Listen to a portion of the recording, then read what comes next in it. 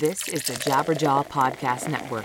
Visit jabberjawmedia.com for more shows like this one. Hey, this is Dewey from Peer Pleasure on Jabberjaw Media. I wanted to tell you guys about the Patreon for the show. It's called the Pleasure Seekers Club, and there's two levels. There's the $5 level and the $10 level. And all this is, guys, is to help support the show, help support the cost of putting the show out. Time spent building the show, hosting costs, travel costs to do the in-person interviews that you guys like so much. It all costs money, and I always try to find the best deal for sure, because I do have a day job as well. But having that support on the Patreon is definitely going to help bring more in-person interviews, more travel, more updated graphics, hosting, websites, all that stuff. So, and if you like the show, $5 a month or $10 a month really helps out. I know it's kind of an interesting thing with the Patreon when something's already free, but it is always going to be free. But if you want to support the show a little bit more, I'd absolutely appreciate it. You can pay either $5 or $10 a month. We'll try to do some special things for the patrons as well as we go, but it's just a way to support the show in a different way. And like I said, I really appreciate you guys coming back week after week. That's the most important thing I can ask for. So definitely go over and check out the Patreon. It's patreon.com/peerpleasurepodcast. Once again, that is patreon.com/peerpleasurepodcast. Sign up today and join the community and help out the show. Keep it growing. And I thank you so much.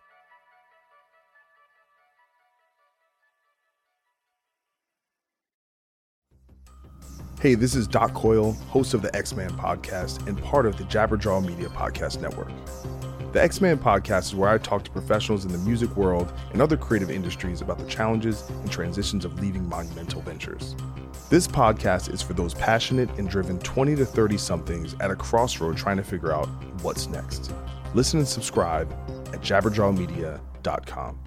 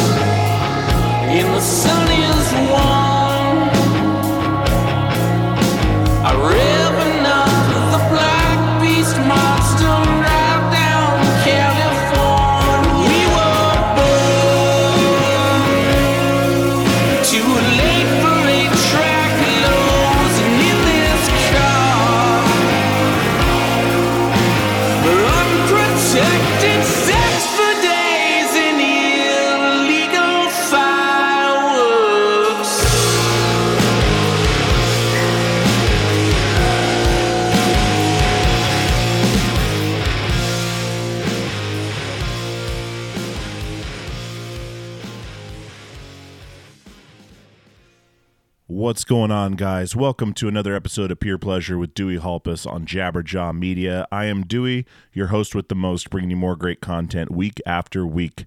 And this week, guys, I know we've taken a little bit of a break. I'm stoked to bring you this episode. I've got a whole bunch of episodes backlogged right now. I basically took the last month or so to focus on finishing my journeyman plumber state exams, and have now received my journeyman license, and I'm a licensed plumber in Oregon with Local 290, and it's been a 5-year journey to get to this point. I am so excited to be finished with the apprenticeship program, and basically it was too much to do both, putting the show out every week and focusing on getting through that stuff with family and everything else. So I took a little bit of a break, and I do apologize, but I've got some episodes backlogged, and I am stoked to bring you this week's episode with Josh Eppard from Coheed and Cambria. He's also known as Weird Science, Weerd, as a hip-hop artist as well, which is some pretty rad stuff on there too. But a lot of you guys will know him from Coheed and Cambria. And this one was really cool because when we set up the interview, Josh and I don't know if we met before. I can't remember. I think... Well, I know we've played shows with Coheed before, but I don't know if Josh and I formally, met each other and hung out. We did some karaoke with them a long time ago. We talk about it in the interview, but I don't remember if it was with Josh and Claudio or with Travis and Claudio.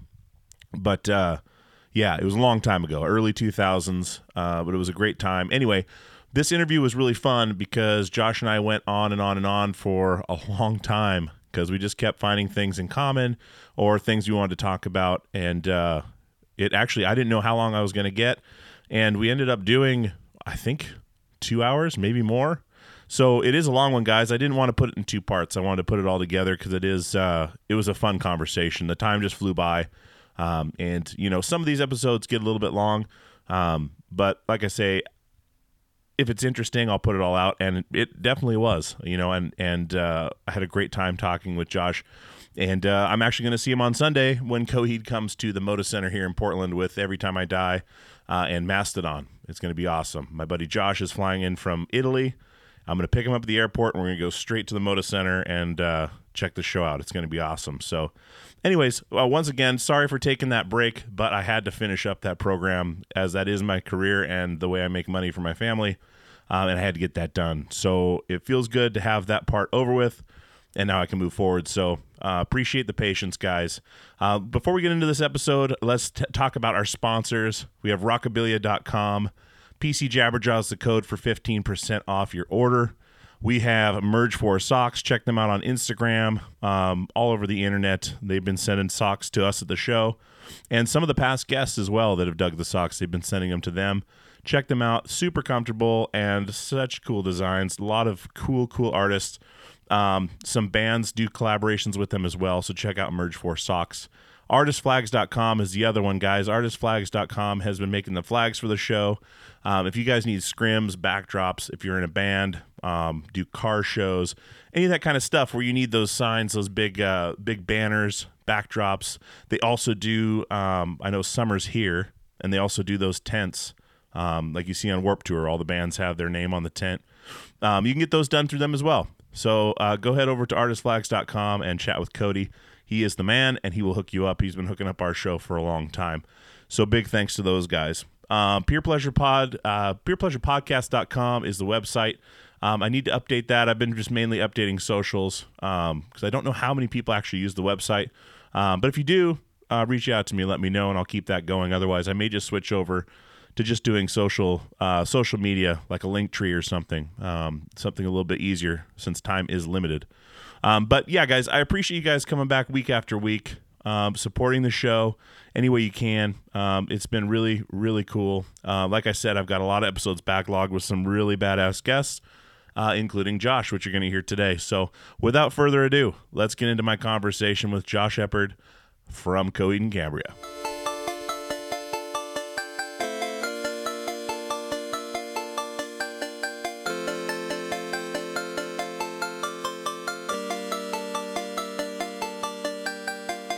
We were young and had it all figured out. She was the quiet one and I had the mouth until she fell to her knees. We escaped through the alley in the back. George told me, creature, don't you dare go back. But I couldn't dodge the ringing in my head. Her only solemn voice through the echoes as it said, please don't leave me here, my love.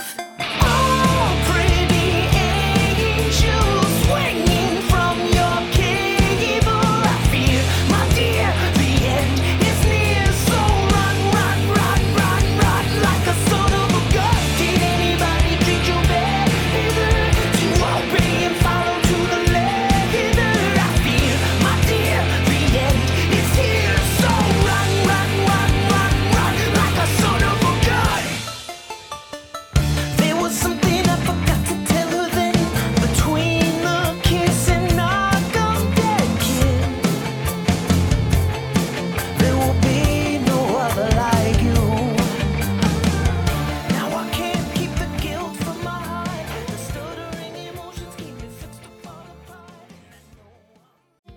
Are you enjoying the show? If you are, definitely head over to Apple Podcasts, Google Play, Stitcher, anywhere you're listening to podcasts, wherever you're listening to this podcast right now. Throw us a 5-star rating or a review. We really appreciate that. It helps the show out big time.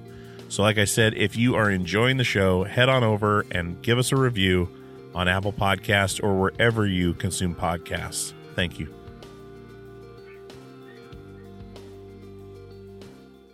Hey, Dewey, what's going on, my friend? Dude, just hanging out, man. Just hanging out. Awesome. Over here on the West Coast, so it's a little earlier, about lunchtime for my time, but... Yeah, but lucky you, man. The weather here in the Northeast has been just awful. It rained like 6 inches yesterday. Are you kidding me? That's insane. Oh, my God. I've never seen I've lived in New York my entire life, and everybody, all the lifers here, we all say we've never seen so much rain. You get one nice day, it will then rain for 5 days. My whole front yard is not like a puddle, a pond, complete Jesus with Christ. Somehow there's fish in there. Kid you not. No one knows how it happened. There is fish in there. The fucking thing has a tide. I swear to God, it's enormous. That's and insane. it's starting to dry up a little bit. Yesterday it rained like 6 inches. I have a bowl that I put out for the critters out here.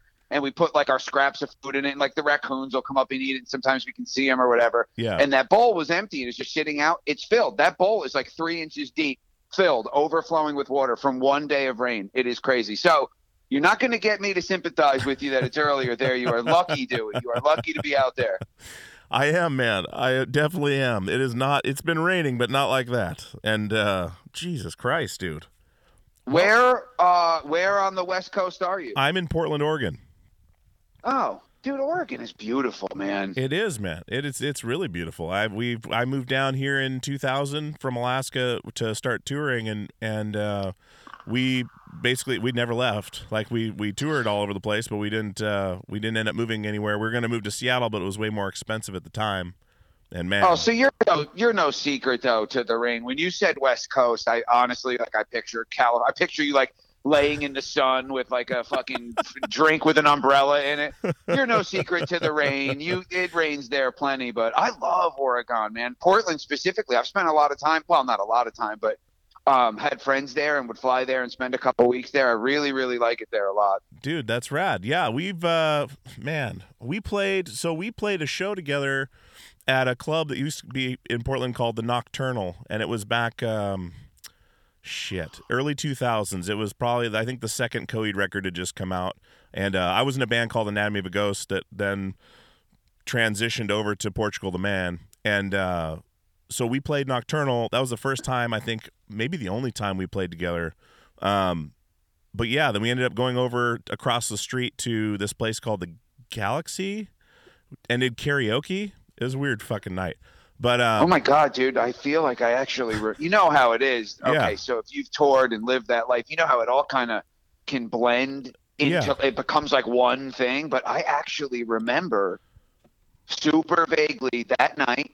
Did you say, what is it, Anatomy of a Ghost? yeah, Anatomy of a Ghost. Everyone said, hey, you need to play with Coheed. Your singers sound exactly alike. And that was John from Portugal the Man, that is now in Portugal the Man.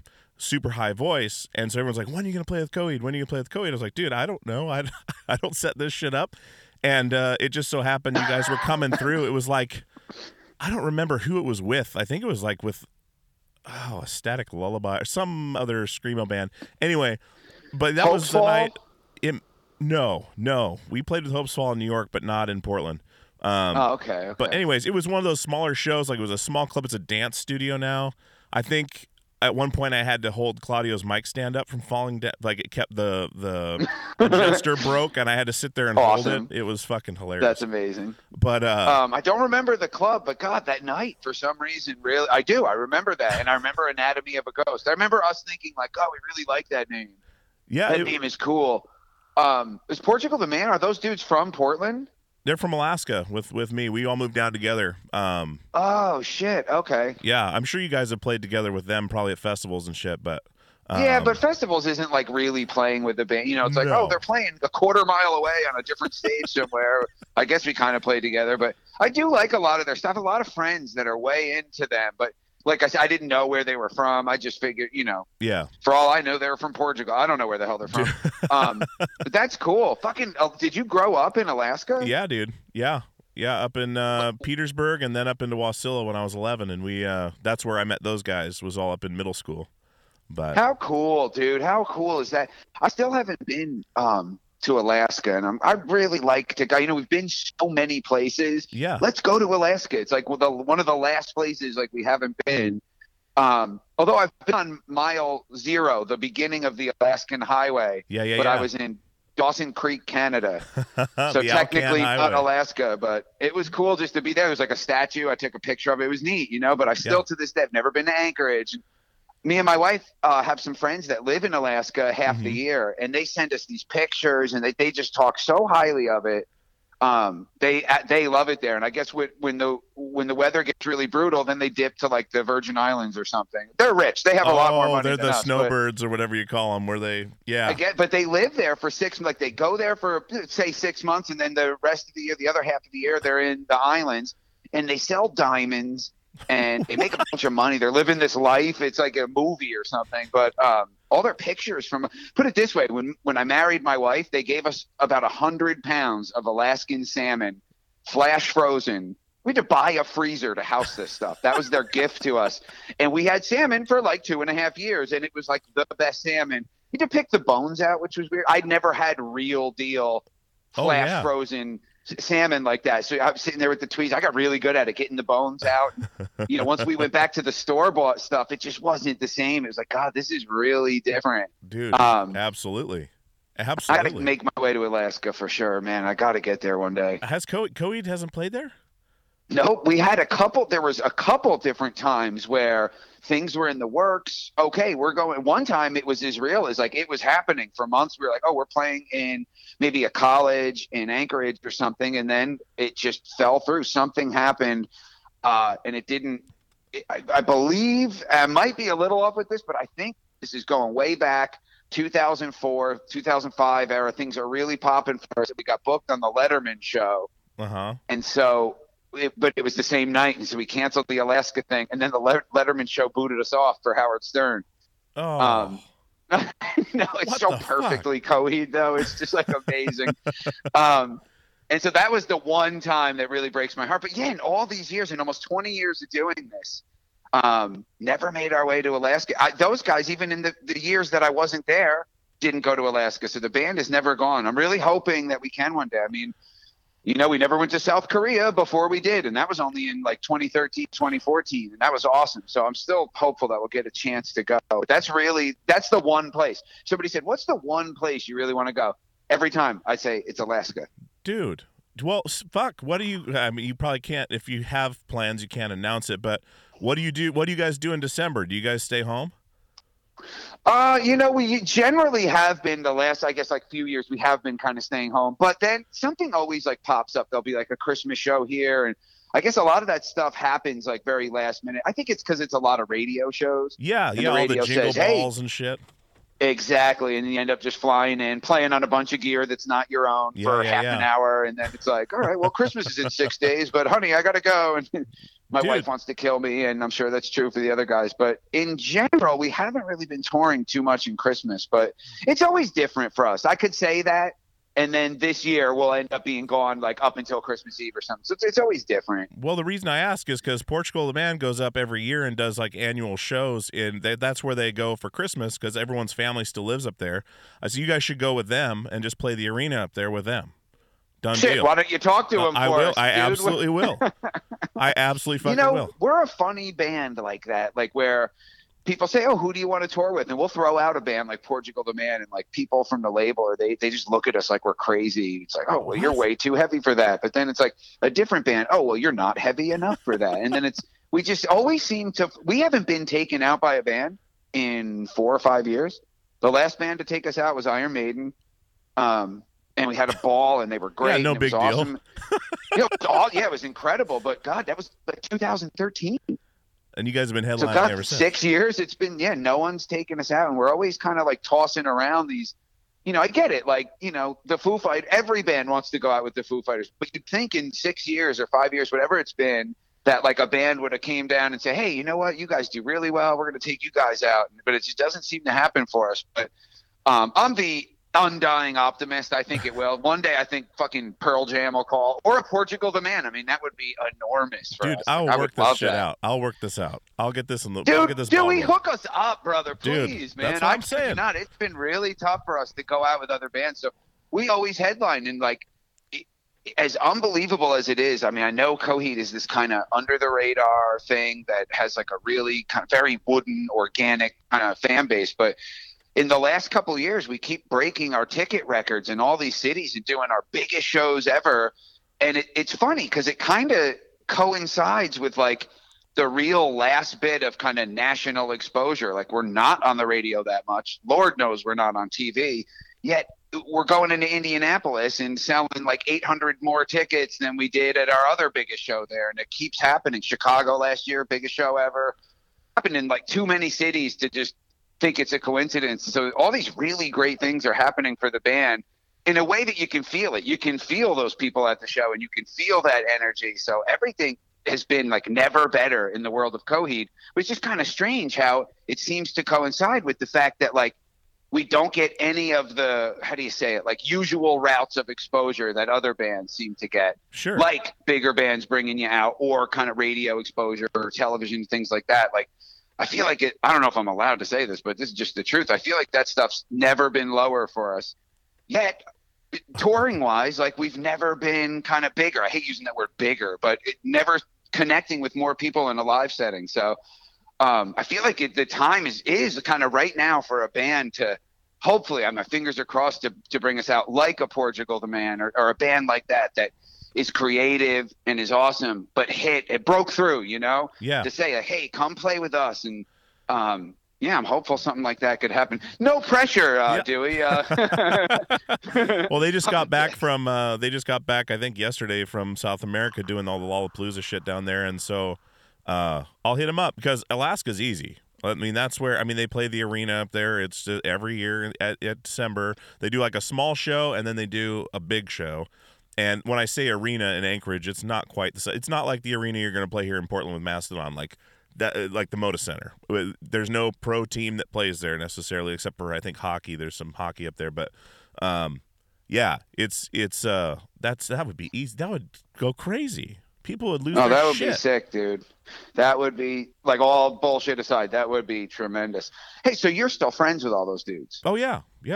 Oh, that's cool. So what can I ask you? I'm flipping the interview on here. I'm just really curious. So what happened? You played with them, and then it kind of became Portugal the Man. And how did you find your way out of the band? Like, did another opportunity kind of happen for you? Or? Kind of. It was a weird situation. So I was laughing because when you said that you know, you guys are too heavy for this, like we did a full U.S. headlining tour with Poison the Well with Portugal. Like, it was like Portugal the Man, Poison the Well, Fear Before the March of Flames, like and Heavy Lolo, I think. Anyway, so Anatomy of a Ghost broke up. John wanted to start Portugal the Man, which was going to be like this electronic side project. And so we all kind of went separate ways. John and Zach went and did that. Everyone else did other stuff. And then randomly got a call from John maybe a year or two later. And he's like, hey, man, we got these shows with Dredge down in Santa Cruz, 2 nights. Do you want to come play with us? And I was like, hell yeah. And so I did, and then I ended up staying on for a while and just doing a bunch of touring and went to Europe, and that was like the Churchmouth record cycle of theirs. And cool. Yeah, so that was it. And so basically, I think 2 nights or the day before leaving for Europe with them, I got an email from Ryan from Poison the Well asking if I wanted to play bass for Poison the Well. And at the time, Poison the Well was bigger. They played more aggressive music live, which I like to do a lot better. Sure. Than, I like to move. And anyway, they played more countries. So I was like, well, shit, this is a step up. Maybe I should take this. So I told the guys, I was like, hey, when I get back from Europe, I'm going to move to Florida and play bass for Poison the Well. And they're like, cool, man, that's a great opportunity. Like, and so they had my replacement set for when we got back from Europe. Halfway through Europe, that deal fell through. So I came back with no job. So that's pretty Oh much shit! You're fucking kidding that's me. pretty much what happened. And then at that point I was like, man, I've been touring a long time. Like everything started to get. I mean, you know what I'm talking about. Everything. I started recognizing Chevron bathrooms where it was like I was just in Yeah, here dude. a week ago. It just Yeah, got fucking old. A. And I mean, that was before everything popped up. Like they were getting bigger and they were really big in Europe, but then everything just kind of exploded. It was insane. But yeah, so I'm still good friends with those guys. We talk a lot, and Zach and John have been on the show twice now, I think, and you know, they support what I do, and it's cool. That must be fun, right?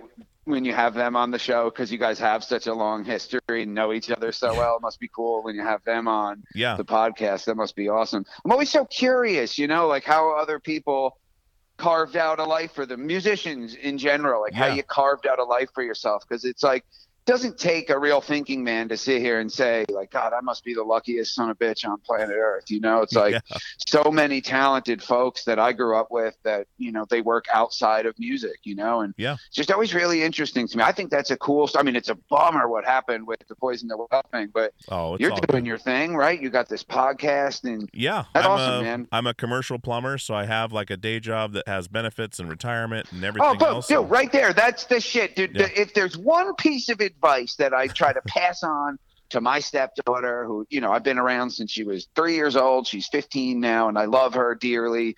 And she's got a great dad in her life, a great dad, and he's married, and they live a quarter mile from us. And just a lot of people that love her. But it's to learn how to do something, that you can take with you, a skill. I just, you know, my fear is that, like, you know, if she goes to college and gets one of these degrees that's not really useful in the practical world. Yeah. And I have a lot of friends growing up that were fucking gangsters and dumbasses, and they went into a trade school, and people kind of clowned them for it. Mm-hmm. And now they all have, I'm buying my second house and this and that, because they are plumbers and electricians. And all those people that clowned them that got their college degrees are calling up, hey, can I get Rudy's number? I need somebody to help over here. We got the electrics all fucked up, or, oh, we needed the plumbing help. And it's like, God, that is the move, dude. And plumbers make a good living, dude. I mean, there's a plumber around here. He's rich. I mean, the guy, you know, he's owned his own business and he was successful with the business.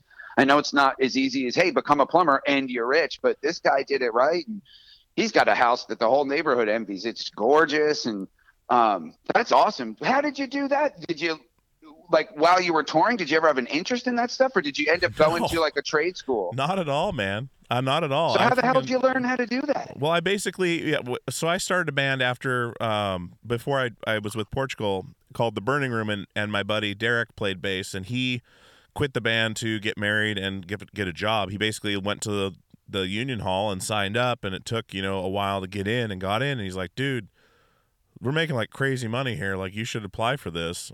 And I was like, I just kind of shied away from it. I was like, dude, I'm not a mechanic.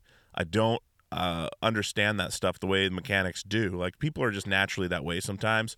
Dewey, I could not agree more with you. Yes. And so it was a weird step. And then finally, when I had stopped touring, I was like, shit, man, I've got, you know, kids on the way. Like, I need to do something, make more money. And he was like, dude, it's open again to apply. And I applied. It took 2.5 years to get called back. It was right when the downturn of the economy happened, and they weren't hiring anybody, so it took forever. But then finally, randomly on a lunch break, I get a call from the hall, and they said, hey, thank you for answering your phone. For one, we've called 7 people already and no one's answered. And then they brought us in, and here you go. So they basically. And dude, did you even remember it though? 2.5 years later, we're like, oh yeah, that thing. Well, they offered me to go down to Bend, which is 4 hours away from here. Because I had checked that I would do that, because at the time, you know, my son was younger and I hadn't had my daughter yet. And in that time, had my daughter, finished college, like, and then they're like, yeah, you're going to be on Bend on Monday. I was like, fuck that. Yeah, a lot can change in 2.5 years, man. Yeah. So anyways, they found a way to keep me in Portland, and then I've been doing it ever since. And it's something I approach differently than a mechanic, you know, with more of a different skill set. So I've found my way. You know, I can do the job, but then when a problem arises, I go at it a lot differently than someone that would just jump and try, you know, a certain thing. I look at it a lot differently. So that's been. Oh no, that's really interesting. Like from a more kind of creative standpoint, you know, my father, who's like a legendary guitar player where we're from in Woodstock, New York, all kinds of cool stuff, but just never had that kind of commercial success that brought with it money, you know? Yeah. He's a carpenter. He always told me that carpentry is every bit as much art to him as anything else. And, you know, he's one of those guys that just like plumbing, he's got a clue. Mechanic stuff, he's got a clue. Like he's just built like that. Yeah. And I'm not. Maybe that's why this stuff is so interesting to me, because I'm hungry to learn, but like a real roadblock also is my brain. It just doesn't understand that kind of stuff. And then, you know, I own a home now, and this is new. This is not even a year old that I'm a homeowner. So I'm trying to learn about all this stuff, and I realize how much there is to know about plumbing, electricity, all this stuff that just like it throws me for a loop. But I'm so hungry to learn. I'm willing to learn, open-minded. But I have a real deep-rooted respect for the people that really know their shit with the plumbing and all this stuff. Because man, not only is it useful in your life, but you make a good buck doing it, and I think that's awesome. When you say that you went in and so they worked with you, I feel like that program is so hard to get into. You're lucky they weren't just like, oh, you can't go to Bend? Okay, fuck it, on to the next guy. So they let you stay in Portland? Well, they didn't. No, they said, when they said you're going to Bend, I was like, man, I don't think I can do that. And they said, well, you either want the job or you don't. And I was like, fuck. And so I called my wife, and she's like, well, I guess you can take. I have a '95 Toyota Previa that a friend gave me for free. Those old minivans. Yeah. And I was like, "Fuck! I'm just gonna go live in my van during the week and drive home on the weekends and get into this thing." And she's like, "Yeah, that's what we have to do. Then that's what we have to do." So I'm shit. prepping for that, and then I get a call randomly that said, "Hey, there's a new apprentice that has family in Bend and wants that job. So how do you feel about just going down?" Basically Lloyd Center area of Portland, which was 10 minutes from my house, and ended up being some of the coolest people I've worked with, and I've been with the company ever since. And yeah, it's crazy. It's weird. It's having stable income is weird after touring for so long and being on like $5 a day per diems and shit. Like, yeah, you know, you remember those days, but like, of course, you just bought a house from playing music. Dewey. That's fucking crazy. Yeah, that's a huge success. Yeah, and you know, for me, when I left Coheed, I mean, I left the band. I was a drug addict, and I split. I took off. Really fucked those guys over. You know, these guys are like, you know, as close as brothers as you can be, and I totally screwed everybody over. And then flushed my life down the toilet. I was back on my mom's floor, all by my own doing too. It's like I couldn't even really blame anybody else but me. Yeah. But then tried to put it back together, you know. My wife, back then she was my girlfriend, she said, all right, well, what do? You're in a band, right? Get in a band. And I joined a band with this guy, Fred Mascherino, who was one of those bands that took Coheed out. I think our first tour ever was with this band, Breaking Pangea. They were total 20 people a night, but the people that loved them really loved them. And that was an EVR band too, right? Yep, absolutely. Yeah, I remember.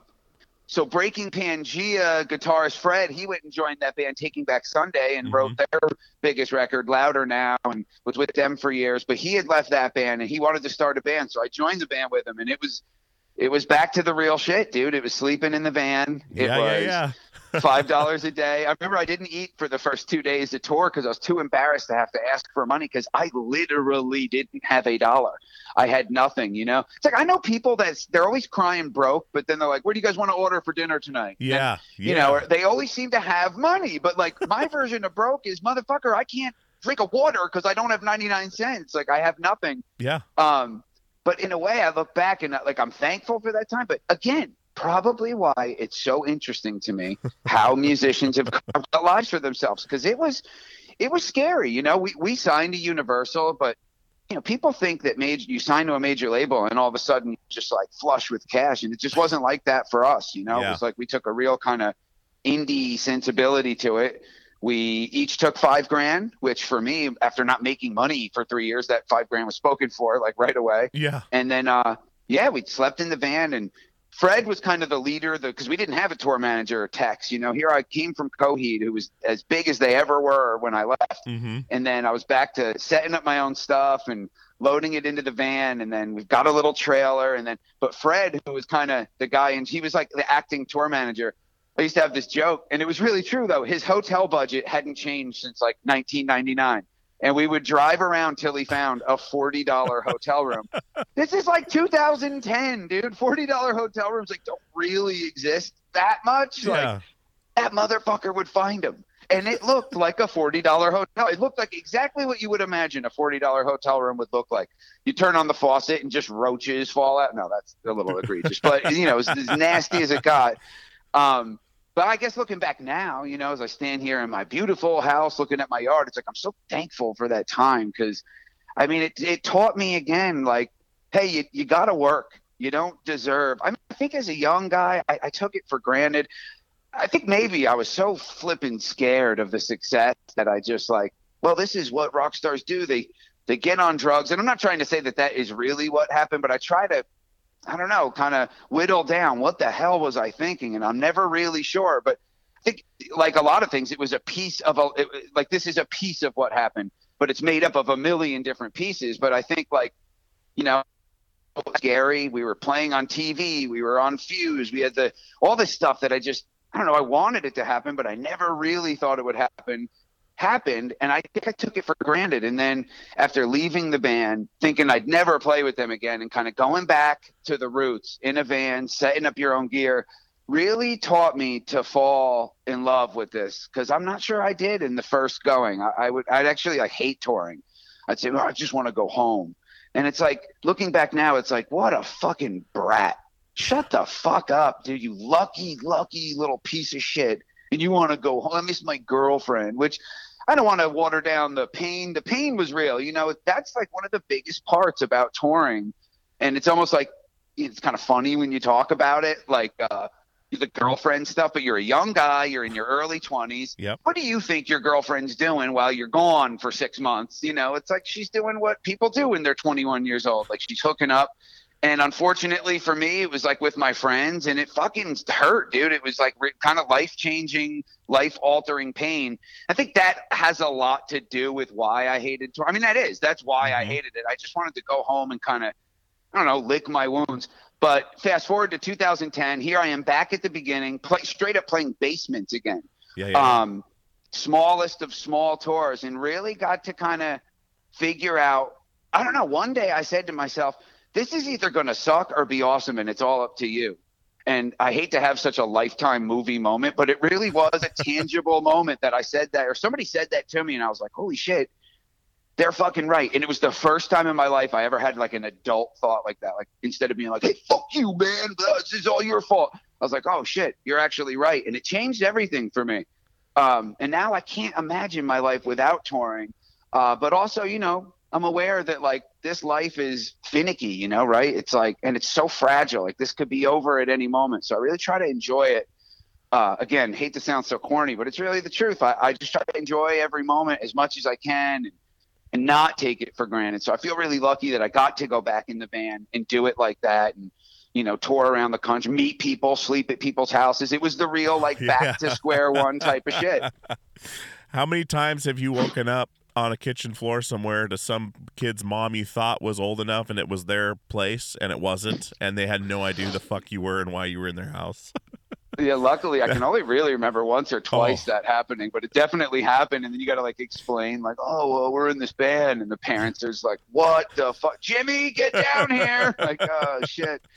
No guns in the that's face so or funny. anything like that. I think I talked to Ian MacKay about that on the show when we were chatting about touring and waking up on someone's floor, like, and randomly it was someone's mom or someone's, you know, significant other that had no idea that, you know, their band that would was be even worse, dude. Like the boyfriend or the husband or wife comes home like, what the fuck?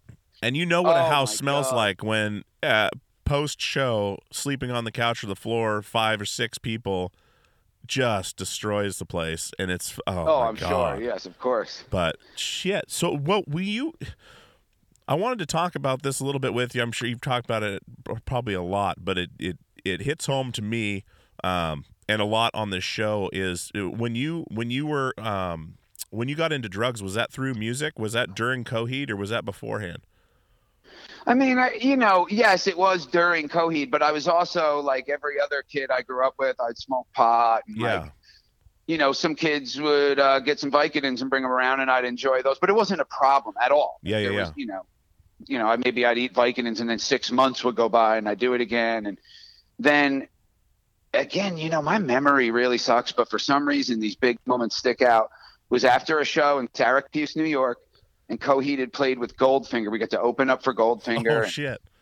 It was what a weird bill too, right? Like, but it's a big show for us. There's 300 people there, and we're first on the bill. And like, John even watched us play and was like, "Hey, they're pretty good." I mean, he probably thought we sucked because we did, but he said we were pretty good, which is cool.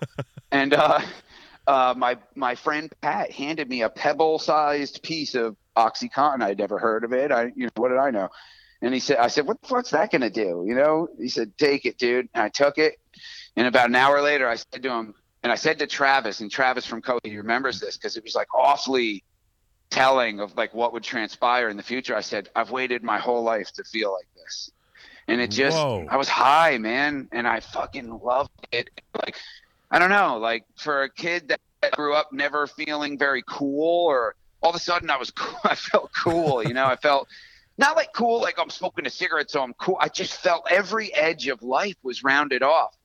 And like, I don't want to sound like a total prick here, but like all of a sudden I would get like laid all the time. Now I did all right, man. Did pretty good, compared to some of the guys. It's like they look at me batty when I say that I was shy or never felt cool, because I always had my girlfriends and girls and stuff like that. But like I was always very shy, and so I was always very uncomfortable in social settings, and the drugs made that completely disappear.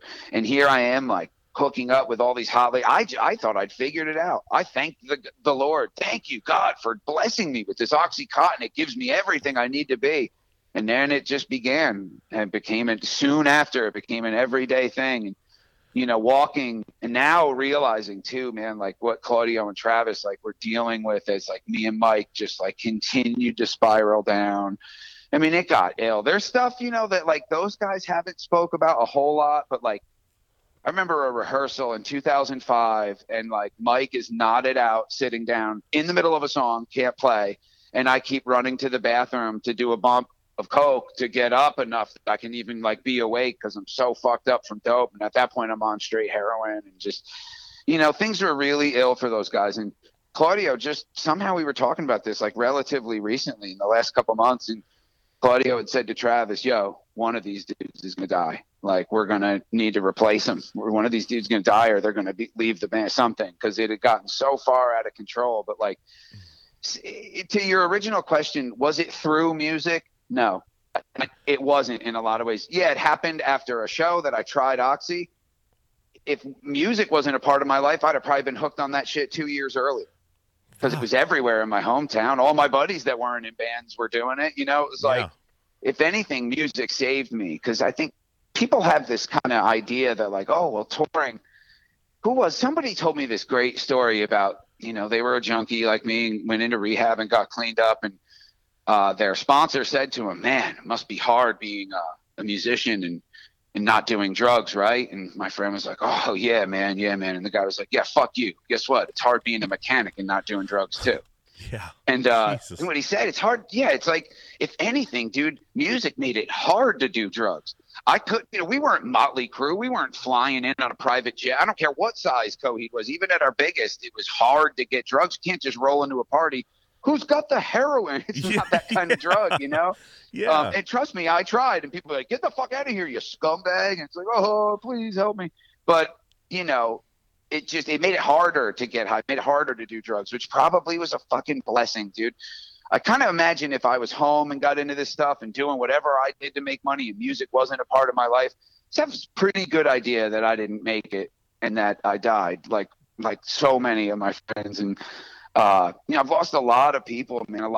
I think most people have. Yeah. I think heroin has really ripped a hole. Heroin and oxycontin, opiates in general, has really ripped a hole in this country. And it's serious, man. And I think most people that I talk to have had somebody go through it. And it's hard to think back of I don't think I was making conscious decisions. I tried a little pill, I got hooked on it, and then that was it. Who wants to be dope sick? Nobody. And I would do anything to not be dope sick.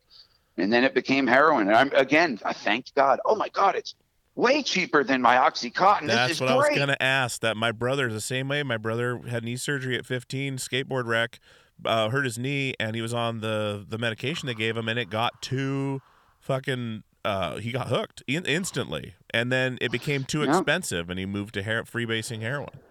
Exactly the same thing, It dog. touches exactly everybody the like same cancer, man. It's fucking crazy.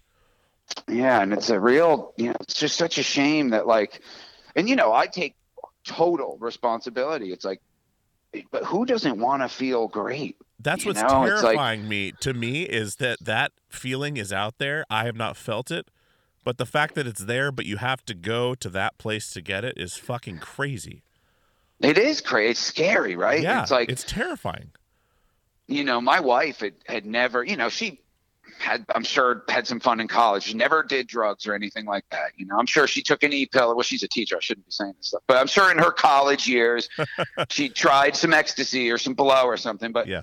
When I had to tell her like, hey, listen, I hid it from her for the first year that we dated. And I finally had to tell her when a drug dealer put a hit on me and was Holy waiting outside shit. our house. Oh, shit got deep for me, dude. What the fuck, And then man?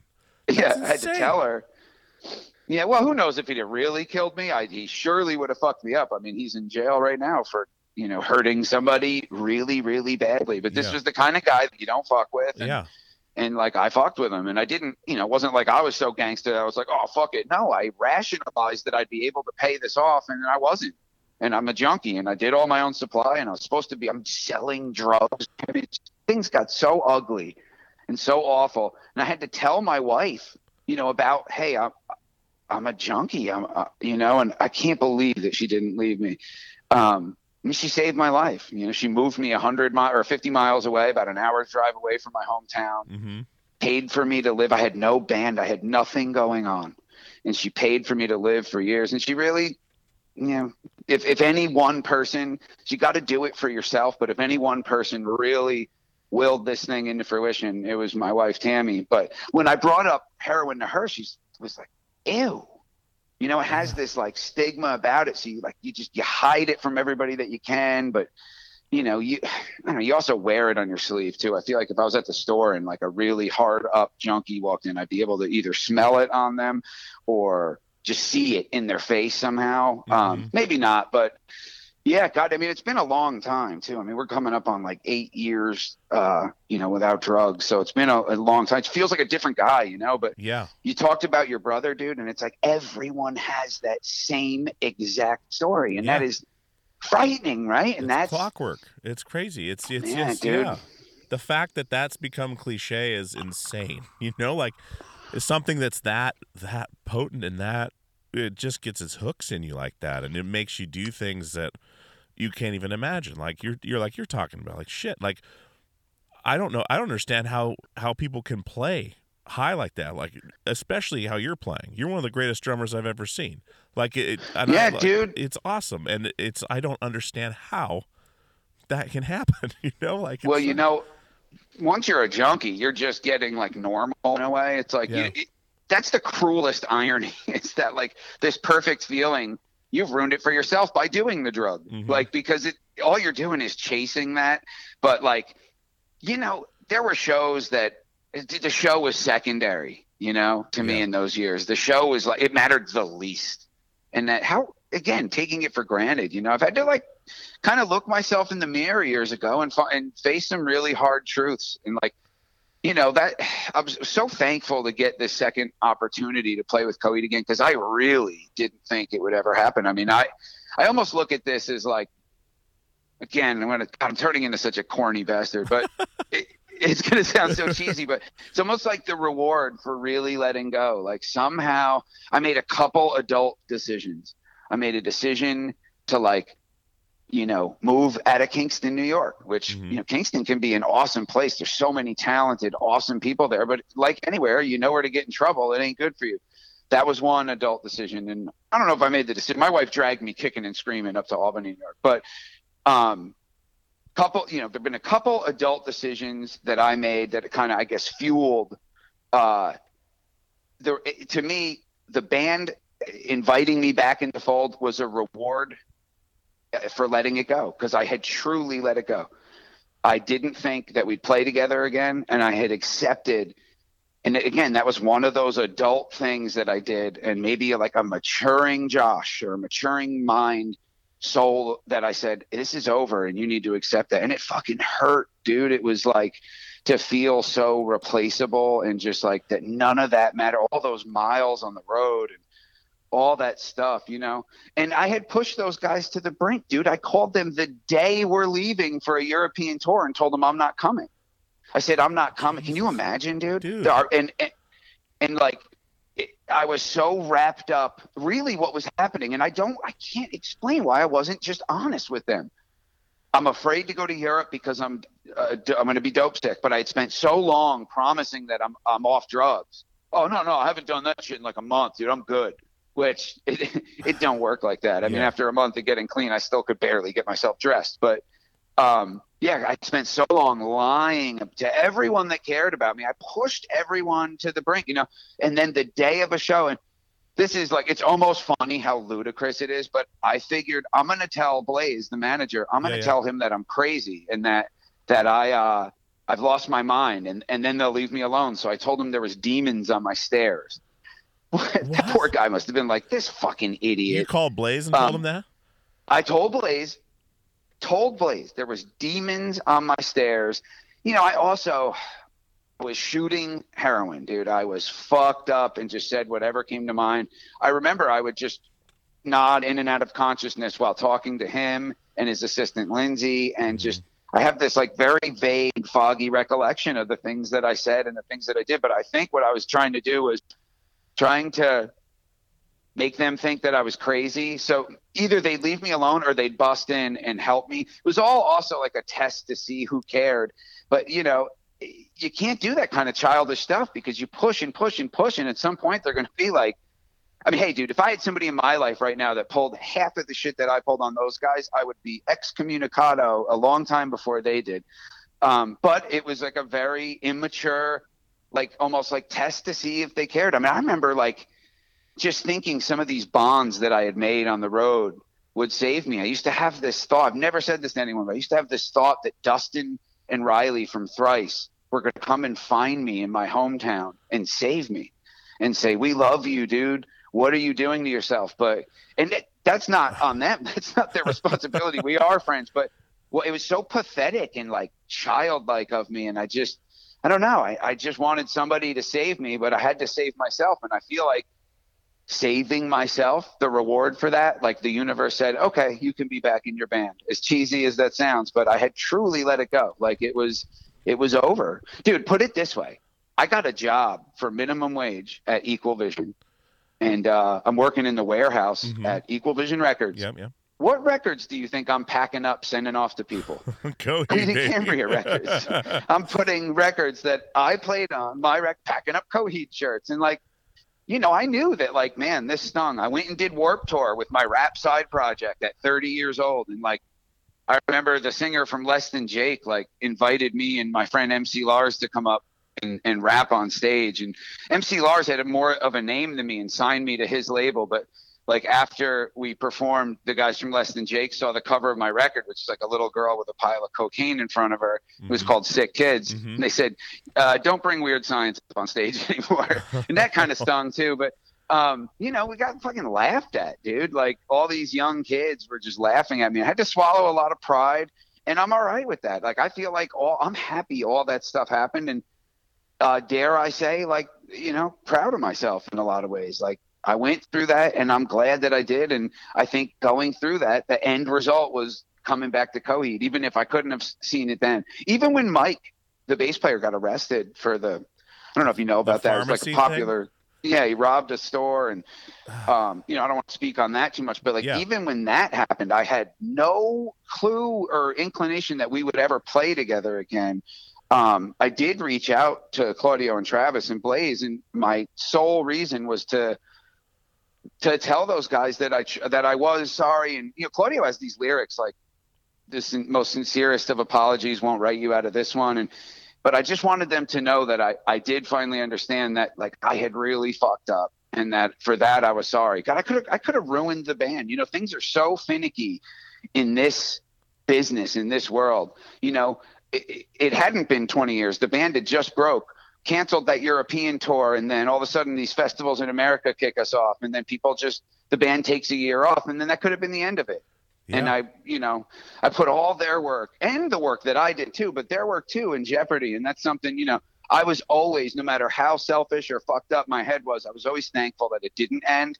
At the same time, it was really hurtful to watch the band go on without me. I'll never forget, I was in a bowling alley, and The Running Free, which is their first single without me, came on. And the whole bowling alley, I've come from a small town, Kingston, New York. The entire bowling alley is just staring at me. And I'm like, well, what the fuck do I do? And I'm just like, I'm not a good bowler anyway, so I automatically already look kind of uncomfortable bowling. And like, I just felt everybody's eyes on me, and it just was so uncomfortable and weird. And I fucking went in the parking lot and just started crying. It was like really hard and it really pissed me off that the song was so good too. Like, that really ticked me off. I was like, fuck, man, they made this awesome song, and the rhythm section was fucking killing it on that tune in particular. I didn't know who had played. I didn't know it was Taylor Hawkins, one of my favorite fucking drummers. But sure, it's a really like weird, hard time. But yeah, God damn, I've been talking your ear off. Sorry. No, this is good because I've been curious about so many of these things. Like there's that lyric in Weird Science. What song is it? The Man with No Audience. Or Man Without an Audience. Where you said, I used to leave suicide notes by my bed when I went to sleep, because I'd rather people think I killed myself than OD. Was that true? Dude, that is 100% true. Yeah, and like that is one of the hardest things I've ever heard. Like I was like, man, and I didn't even realize, dude. That line was almost like not filler, but I didn't realize. I was looking through old notebooks trying to find just like the beginning of a line, something to spark like a verse. Yeah. And what I found was those suicide notes. You still have those? All the notebooks. They're here somewhere. When we moved, I have so many notebooks, and I remember like it was like I wasn't going to give these assholes the satisfaction of thinking I fucking OD'd. Well, I'll just write a suicide note. It became like kind of cathartic. Like you kind of like a journal. You get to say some things, and so in this notebook, I probably have a lot, like 30 or 40 different, and page after page of suicide notes, where I'd go from like how much I love my mom and dad to like weeks later they'd be angry at my mom and dad, or like taking some jabs there. I mean, it always was a goodbye to them. But yeah, I wasn't going to give anyone the satisfaction.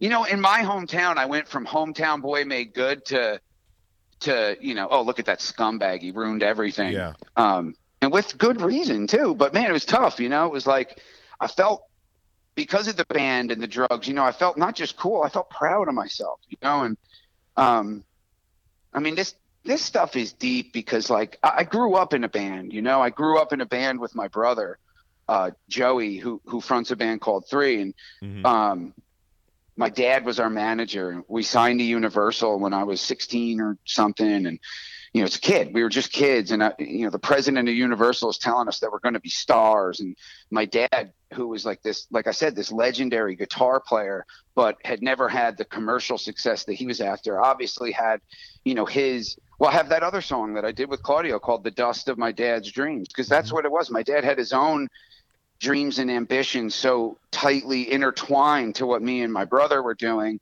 that, I quit that band. And at that time, Claudio's band was like, not as well liked in that town. It was like they would kind of open for Three. And I had left Three. We're talking about on such a small scale here. It's like you go down to Claudio's town, Nyack, and we would open for them. But like in Kingston, where I was from, which when you're that young, it's almost like that's your whole universe. I had quit the headlining band to join the opening band.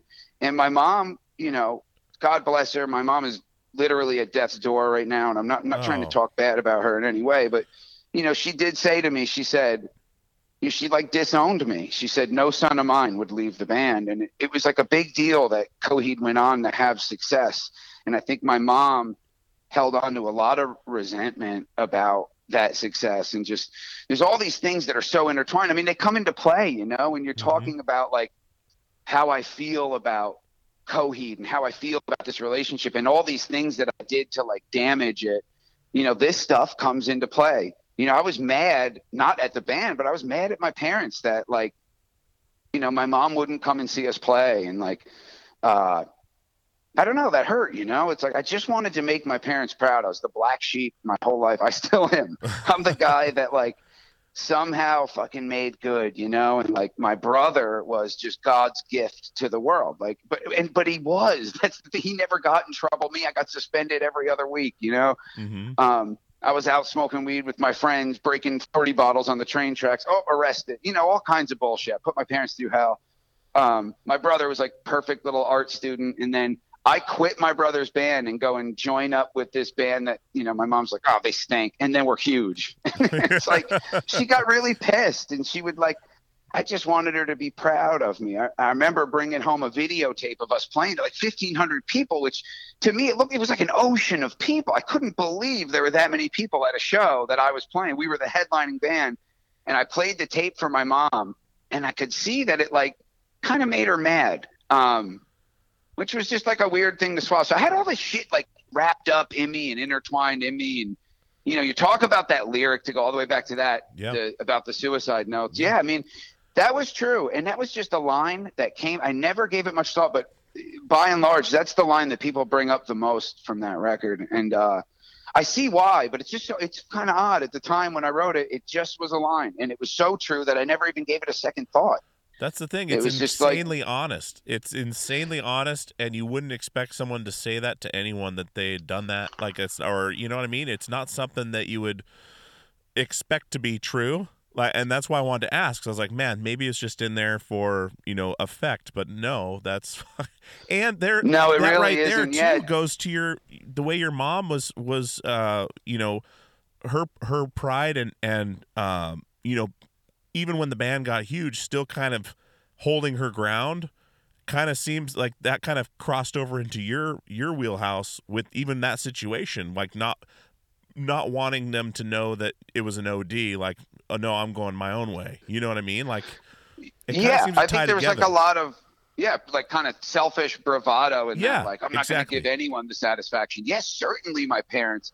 Certainly the band, and certainly every faceless person that would point and snicker at me in Kingston. And, what an asshole. I wasn't going to give him the satisfaction. I'd make it seem like I did it on purpose. Now that'll show him. Like, what kind of logic is that anyway? It's funny how insanely dark it is. It's but yeah, dude, logic, I would, addict logic. Dude. I've actually never heard that before, but God, I've I never have so said that many before. stories where so that's perfect though, where I'd have to like, that's all I could point to, because it doesn't make sense. It's not rational. Like telling your manager there's demons on the stairs, and it's like, I can try to come up with what I think I was doing, but addict logic, dude, something in my mind at the time that made sense to do. And, for the record, it wasn't true. There wasn't demons on the stairs. I think I don't know. I resented the band too. I'd met a girl, and like I was like, what do I have to leave? When really, what am I saying? Why do I have to leave and go make vast amounts of money playing rock and roll music? Boo hoo, dude. Like, but at the time I don't know. I felt like, woe is me. That's that going back to the whole taking it for granted thing. And I never thought, you talked to me in those years, I never thought that I'd ever find a useful way to kind of use those years, but I'll be damned, Dewey. I feel like I have. And I don't know if I'll say I wouldn't trade them, because if I had the opportunity, I probably would trade them. But, I think I've been able to kind of reap some positive things from those years, because I made a lot of stupid decisions. I mean, the whole Coheed fan base hated me, and now I count a lot of those people as my really good friends. And, like, I had to fucking be honest and say, well, damn, dude, you didn't give them many reasons to like you. Mm-hmm. And that's the more kind of friends that I have that are lost in the sauce, so to speak, and they're junkies and they're addicts and they're whatever they are, I see like how hard it is for them to be actually honest, like the word honest. It's like, all right, hey, I'm going to be honest. I did steal that money. That's one level of honesty, but you look at yourself in the mirror and cut away the bullshit. I guess it's not easy to do, but somehow I was able to do that, and it changed my whole life, man. It was like, yo, the shit that happened with Coheed was your fault. Mm-hmm. You did that, nobody else. And all of a sudden, like, taking some responsibility for what I did, like, very soon after too, started breeding like just good things in my life. And Yeah, I'm forever be thankful that I was able to take that step. It was not a conscious one because I don't think I have the kind of intestinal fortitude. What do they say? I don't think I have the makeup to make that decision. It just like happened, and thank God that it did. Maybe a little bit of like when you were talking about the story before about how you said you'd go to that other city and you were gearing up to go sleep in your van, and then they call you and they say, hey, you know what? It feels like a little bit of destiny at play, right? Like there's maybe something or someone. I'm not talking about God. I read that No Effects book, and Fat Mike talks about Oh, yeah, that book's amazing. A colony of mole men under him that guide him and keep him out of trouble. Sometimes I feel like that, too. Like when he wrote that, I was like, fuck, man, and I'm not the God or the universe, whatever it is. But when you told me that story, that's the first thing I thought. I'm like, there's a perfect example of, like, what if you just said to them, like, you know what? That's just too far away, and I can't do that now. Okay, on to the next person. But no, you said yes. And then it worked out. It was 10 minutes from your house. Yep. It feels like a bit of, hey, and then sometimes there's just good luck too, but like it also feels like a bit of destiny at play there. That's an awesome story, dude. Absolutely, dude, and I appreciate that. And that's, I mean, and speaking to Travis and Claudio's character too, to go through that much shit and then invite you back, you know what I mean? And they're probably proud as hell of you right now for what you've done and turned around, and probably happy as hell that you're playing with them, like it's back to where it was as much as it can be, Yeah, I think so. God, you know what? It's been so long that I think they've kind of like, I think we've all digested everything from that era. I think there was a time where they were really proud, and it's not to say they're not, but I think we're just, I built up a lot of trust with those guys. I feel like, if there was a junkie walking down the hotel room and dropped the needle right outside the door of my hotel room, those guys would believe me when I said it wasn't mine, because I've built up a lot of trust. Like, I think they know that I'm an honest man and I'm not a liar. And we don't even think about drugs. We don't. But I also knew I was coming back into the fold where they had been dealing with a junkie and lying and doing all that stuff. So I knew there was no room for any of that shit. And there's not any way in my life now. I mean, I can, I guess like a lot of rehab people in rehab and people that have used the program say one day at a time. But, for me, and I dig that. I dig the one day at a time. But for me, it's over. Yeah. I can't imagine a scenario that would make me ever want to do drugs again. And I'm afraid to drink Red Bull. I don't drink a Red Bull because it makes my heart palpitate. It's like 20 years ago, I was trying to do my body weight in cocaine and then mix it with heroin and throw a Xanax on top to go to bed. Yeah, like literally trying to die. And now I'm terrified to die. I don't drink caffeinated coffee. I'm the literal 180 version of that guy. But I hope Travis and Claudio are proud. Those guys, and both of them aren't. I'm not always their favorite guy, and they're not always my favorite guy, but I love them dearly. Like, even saying that probably overstates. Like, we get along. I can say I'm better friends with Claudio and Travis right now today than I ever was. Mm-hmm. Those guys are like my brothers, and as you know, and people that, unless you do this, you don't really know this, but there's like, your wife in a special way, and then the guys that you tour with in a special way. It's like 100%. It's a marriage. It's closer than a marriage, dude. You fucking live in a tube. You live in a van. You've seen each other, and this is certainly true with me and the Coheed guys. We've seen each other at our best. We've damn sure seen each other at our worst. Seen each other break down. And, I hope, it's like I talked about my mom and how she's passing, it's like I plan on leaning on those guys, and I hope it's so far in the future, but when they go through this and a parent or anyone close passes, we'll be leaning on each other. I love those guys. And Blaze too, man. I mean, Blaze every bit as much as Travis and Claudio.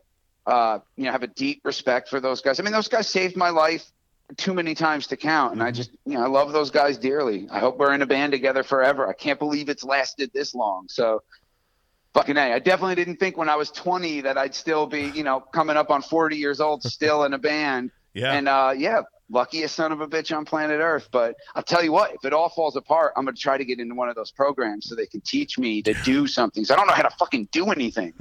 You're in the best place in the world to get into a trade, because Local 1 for the UA for plumbing is over in New York, and they have the highest wage, I believe, in any union of the UA. It's insane. It's crazy. Yeah, but that's probably New York City, though, right?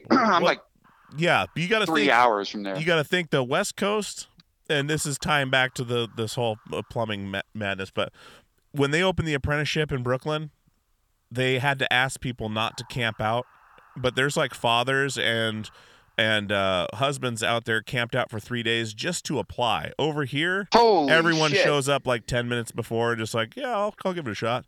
It's not looked at over here like it is over there. Over there, there's still the pride and the tradition.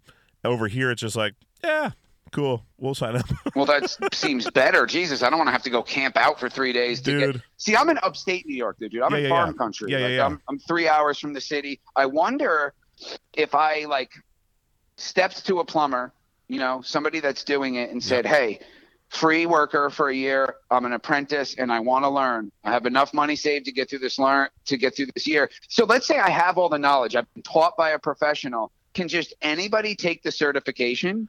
No, you have to do. Oh shit! You're kidding. 4 years is the non-union apprenticeship. 5 years is the union apprenticeship, and you have to have 8,000 hours, and I think it's like 1,080 hours of schooling before you can sit before the state and take the test. And that's in like New York, over here in Oregon, but like there's right to work states where they could. I mean, you can get around that, but it's a long process, and essentially it's not getting necessarily learning the process, it's getting efficient at it is what it is. Like the actual act of plumbing is not that difficult. It's getting in those situations where you have to work your way out of something and getting efficient and being able to do it fast is the main point, I think, to it. Well, yeah, I believe you. You know a lot better than I do, dude. I can't. So if I said today I want to be a plumber, I'm not even in the fucking ballpark till I'm 45. To be a journeyman, yeah. But here's the thing though. Once you turn out, you can as long as you keep your dues paid, you can just go out. You could go tour for another 10 years, come back and be making whatever a journeyman's making. Like once you have that license, it's pretty badass if you have the time. And the enormous commitment to do it and the know-how. Dude, I'm starting at like beyond zero. I'm starting at like -6. I really have a bad understanding of anything in that world. Being a mechanic, forget that. Something about plumbing speaks to me a little bit more than, I don't know. I figured some things out here at my house. We have a little bit of an interesting situation, actually. We have a septic tank here. Yeah. Because we're out in the country, and they moved it a few years ago. They had to move it from the front to the back of the house. So I walked the property with the guy that put it in. Like, it's the family-owned company. But septic tanks just scare me just because I've never had one. Yeah. And I know, it's like if this thing blows, like the floor is going to blow. It's like right under us, the tube or whatever, the pipe. Yeah. Do you deal with a lot of septics out there, or is it mostly public? No, it's mainly, but I do like hospitals, schools, hotels, apartment buildings. That's what's booming right now. And it's always public. Public use. Sewage and stuff, right? It's that's awesome. Yeah, I don't do it's $10 less an hour to do residential service, so I don't do that. But oh shit, really? Yeah. Well, that makes sense. If I was you, I'd be doing the same thing. Yeah. So I mean, I install new. That's what you should do. You should call Blaze tomorrow and say, "Hey, man, I think I'm going to try plumbing." I'm going to give fucking plumbing a try. Yeah, I'm going to give plumbing a try. Hey, let the guys know it's all cool. Well, I'm kind of neighborhood friends with this guy up the road who's a plumber. Like I said, we all envy his house. Yeah. Neighborhood friends. I've said hi to him like 4 times. We're not friends. He seems like a really nice guy, though. I get a good vibe from him. He seems cool as hell. He's young, too. He's not an old guy. He's probably 40. He's probably the same age as me. Yeah. Just killing it. Yeah. There's a lot of risk. He does seem like a really nice fella. There's a lot of risk in that starting a business. That's why not everyone does it. But it can be very lucrative starting a business, but there is a fuckload of, you have one leak in a hospital, it could be $3 million damage over a weekend. It's insane. Oh, dude, there's no way. Of course it's not easy, because if it was easy, then everybody would do it. Of course there's risk and it's hard, but it still is a skill that you have. Like something goes wrong at your house, you know how to fix it. That right there. I'm just waiting for like the $10,000 problem here when like shit comes pouring out of the floor. And it's like, that's my real big fear, but that's just deceptive. In fact, it was Claudio who talked me into, because he had this house and I loved it, similar to here in the country. Yeah.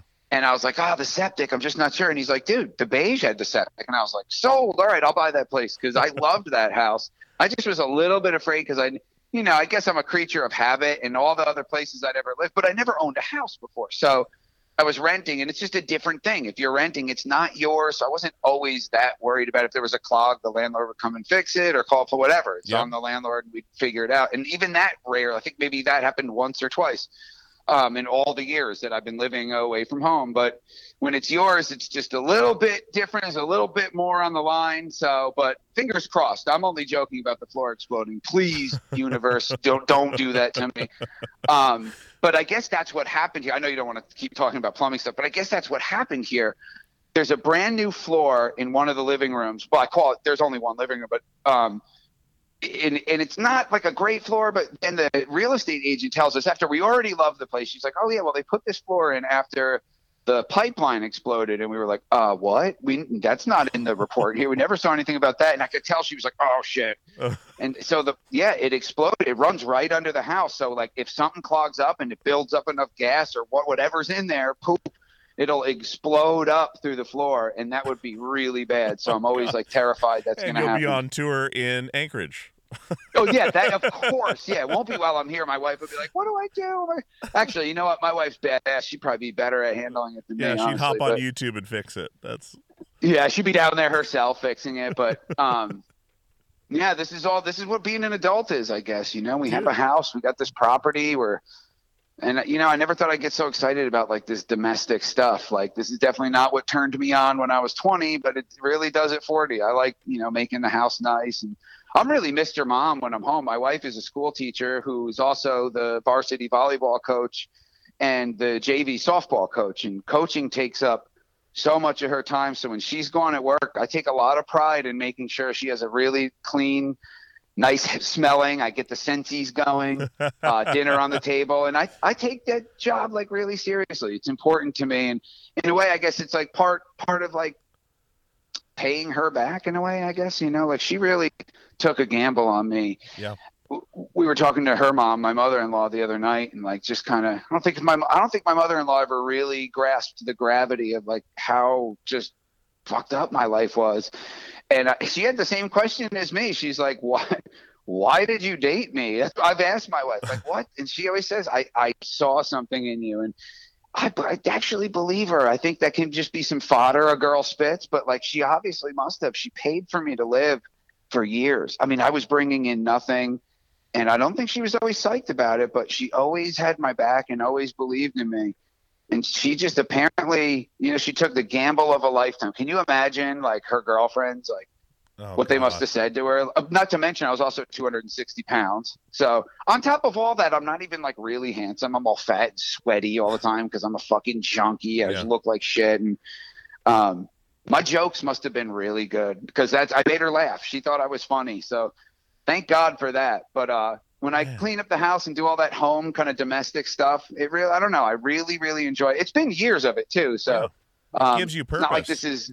Yeah, it really does. Dude, at home sometimes when you're in a band, you have no purpose at home. That's exactly really what feel I was going to lost. say. You don't feel like you have a purpose when you're home. It's a weird thing. Like it's hard to feel important when you're home because everyone's been living without you and having to deal with that for so long. Then you're home. It's like, wait a minute. Then you're just kind of biding your time. That's exactly what I was going to say because it was, the purpose thing.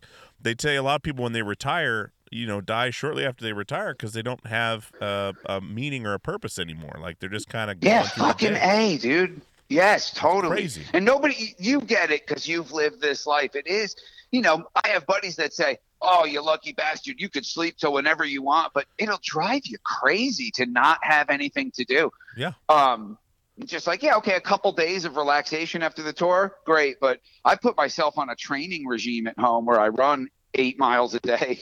I swear, I know it's bad for me. I'm actually hurting from doing it. So taking a few days off here, but I run like that to be able to play. But then I kind of like a pro athlete in that way. That's my job for the day. I get up and go to the gym for 3 or 4 hours and get that in. But now that I'm getting old and I hurt my hip the other day, I've been off for I haven't taken 4 or 5 days off from the gym in years. And now this is like day 5 off. And truth be told, I'll probably go hit the gym after I get off the phone with you, but keeping it really light because I hurt my butt somehow, like my butt cheek hurt, and they tell me it's my hip, but that kind of gave me purpose, but it wasn't, dude. That's not the purpose is making the home nice for my wife when Yep. she gets home and taking care of dinner and stuff. And it's really important. And it's something that I need. Without that, God, I'd be totally aimless and kind of cabin feverish. Like, what the hell do I do with myself? You know?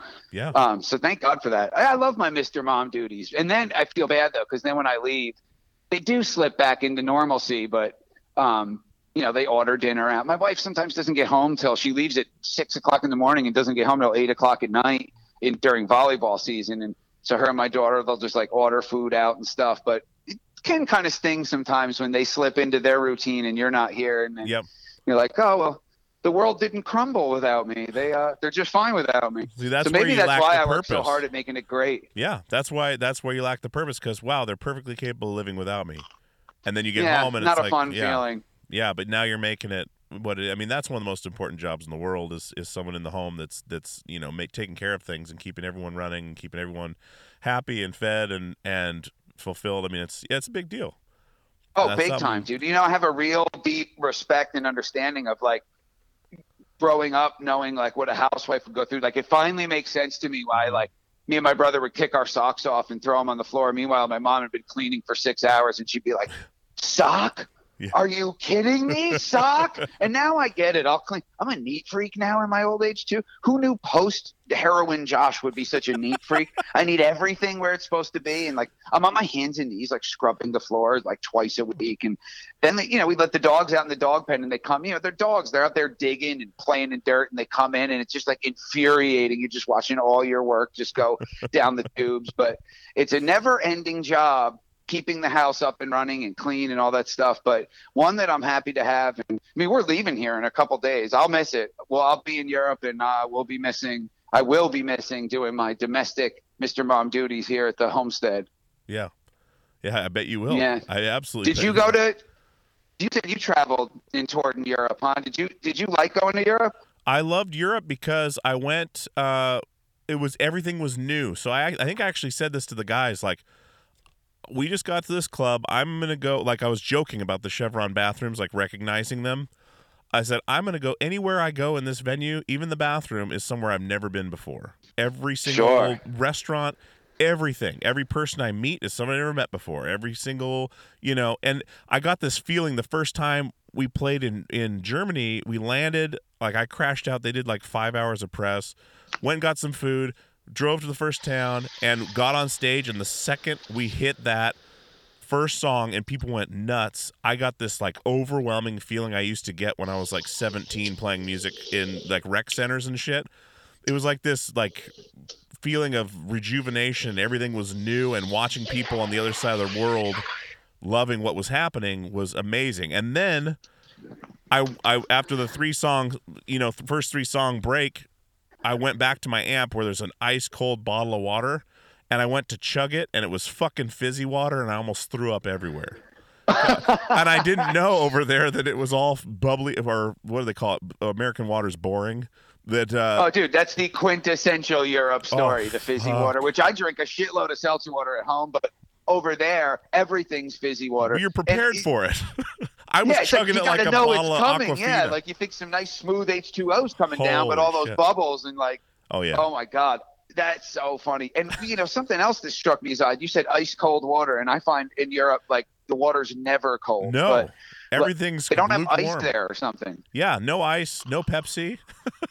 It's so funny, right? Yeah, lunch meat. The lunch meat, just leave it out on the table all day. That's how we roll over here. But yeah. I found, just like the other stories about touring, I found a way to really enjoy it. There was a time I always felt so far away from home, and we've been doing this long enough now that we've seen technology create some really kind of more ideal touring situations. Like back in the day, I'd be walking around with 6 pounds, and I don't mean 6 pounds, I mean 6 weighted pounds of change in my pocket, trying to find a payphone to try jangling down the goddamn street, trying to find a payphone to call home for 8 minutes to try to talk to my girlfriend who hasn't talked to me in 3 days. And it was just like, Europe was awful, but now I really enjoy it. And you can FaceTime with your lady at home, and you can just I still feel connected to the world, which is awesome. Yeah. It's super. It's not easy, but it's way easier now for sure. We used to sleep way easier, dude. I mean, At this point, I feel at home just in the United States. Like if I'm in the continental U.S., I feel at home, and that kind of makes Europe exciting. It's like it feels exotic. Yeah. The UK is just like, it's kind of just like America, but there's enough little differences that it feels kind of exotic. But I enjoy going to Europe now. Luckily, they don't send us over for months at a time either. It's usually pretty short trips, which is surprising because it's so dang expensive to get over there and bring the whole crew over and all that stuff. But I think this trip is like 2 weeks. Then we do that big tour in the U.S. with Mastodon, and then I think we go back over for another 2 weeks or something. So it's never like you're there for 8 weeks or something, which that might, by the end of that tour, I'd be definitely ready to come home. But I do enjoy Europe now, and that's something that wasn't always true. I mean, the fans were always awesome, and I always liked the shows, always appreciate, it'll knock your socks off. Like, holy shit, there's people that are connecting to what you do, and you're how many thousands of miles away from home? So that was always cool. But although, it's funny, man. I bet those Portugal shows in Europe were the shit. You said that they were really big in Europe. We've never really broken Europe in the way that I think a lot of people think we can, but it just didn't happen for us. Like, in the UK, it's great. It's like, feels just like America. But then we get into, I don't know, some of like just off the beaten path types play. Because like Germany's all right. Germany's been pretty good to the Heat. But like France, for instance, we'll play in Paris, and it just doesn't happen for us there. It's so funny. We'll play in the UK, and there's 2,500 people there singing every word, and the energy coming from the crowd is like unbelievable. And then we travel the 5 hours to Paris and play to 300 people tops. That's insane. Tops 300 people. Man, it's always been that way. It's just never connected there. Oh, it is really strange. And dude, we played a show, that Never Ender tour. It's like a series of tours that we do where we play I know everybody's playing a record front to back now, but the guys have been doing it for years. We were talking about doing things like that even back in my first tenure, but it's something they started while I was gone, and it continues on. We kind of mark the anniversary of records and do these Never Ender shows. Now, the Never Ender tour was just awesome for us, here in the States, just incredible. The rooms were bigger. They were selling out. Just really, really awesome. But in Europe, we went over, and it went great everywhere. But there was one show. Where the hell was it? Not maybe in Switzerland or something, but you play in this gorgeous club, dude. Probably holds like 1,500 people. Really nice, modern-looking club. And Blaine will probably kill me for telling people this, advertising this. Paid attendance was like 30 or something, dude. It was awesome. It was so funny. What's not awesome is I hope nobody like lost their ass. Somebody lost money, but God, that's not awesome. That sucks. Yeah. But you got to try to make it fun. So we had one of our crew guys just out in the crowd, and he'd dance and sing every word, and we were like playing for him. So we made it fun. And I think the people that did come, they got a show, baby. Like probably one of our best shows of the tour, just strictly playing wise, because there was no pressure. We were just having fun up there. So it was a really cool show. But nonetheless, it was like, I don't think we're going to be coming back here anytime soon. But God, I wish a bigger band would take us out through Europe. That would be fucking awesome. Or the right package that could get people to come out. But yeah, it definitely was not popping in Sweden or Switzerland, whatever the hell it was. I forget exactly. Maybe Stockholm, maybe. I don't know where the heck it was. But and it wasn't that long ago. We're talking like a year and a half ago or something. Yeah. So Yeah, Europe's a kind of a tough nut for us to crack. It's odd. Australia too. Like we do really well in Australia. Like the shows are great. People, the energy coming back. That's how I judge a show. Yeah. I'm not really privy to all the money stuff. I don't need to know about that. I need to know, is it connecting with the people in the crowd, and are they giving us energy back? And Australia has always been ass kicking, but we haven't been over there in a few years either. But I'm hopeful to get back. I just know it's really expensive, and the timing's got to be right. But I sure hope we get a chance to go over there again soon. Man, you guys need to go out with. You were talking about Thrice earlier. I just talked to Ed yesterday. They're buddies too, and yeah, that would be a great tour of those guys again. But oh fucking A, dude! It's like they're going to the Philippines. I'm always trying to tour with Thrice all over the place, but. Man, well, yeah, Ed listens. Ed and Tepe listen to the show, so they'll hear this for sure. But I just talked to Ed yesterday about some other stuff. I have Mitch from No. I don't know if you're a fan of No Knife, but he's on later this afternoon. That's awesome. We were talking about that, and I was. You guys would do great together. But yeah, the Portugal Anchorage thing needs to happen, and I'm stoked for the Mastodon tour. That's going to be insane, and you're playing the arena here. That's insane. It's fucking some of the rooms were really big. Some of the rooms were I think comfortable rooms for us. Like, last summer we went out and did a tour with, in hindsight, everybody seems to say it was a known home run, but I don't think everybody thought that. I think that I certainly thought that, but we did us and Taking Back Sunday. We were like, God, two bands that have been around from like that early 2000s era. I mean, they're celebrating their 20th anniversary now, doing like a 2-year world tour. But, like any band, things ebb and flow, and some shows are bigger than others and things like that. But Coheed and TBS together, we must have tapped into something, and it just was the tour of a lifetime, dude. On my living room wall, I have a picture, a screen print from when we played at PNC Stadium in New Jersey, and we sold over 10,000 tickets. That's insane. And I know, dude, like insane. It's like, hey, you got to get the stuff out of here because we got Dave Matthews Band loading in 2 hours, and it's like, what the fuck? We're playing the same place as them, and like, not only that, it wasn't a screaming failure. When I saw PNC, all of us, and I'm sure I could speak for TBS too, all of us were like, did they put us in the right place? Like, do they know what they're doing?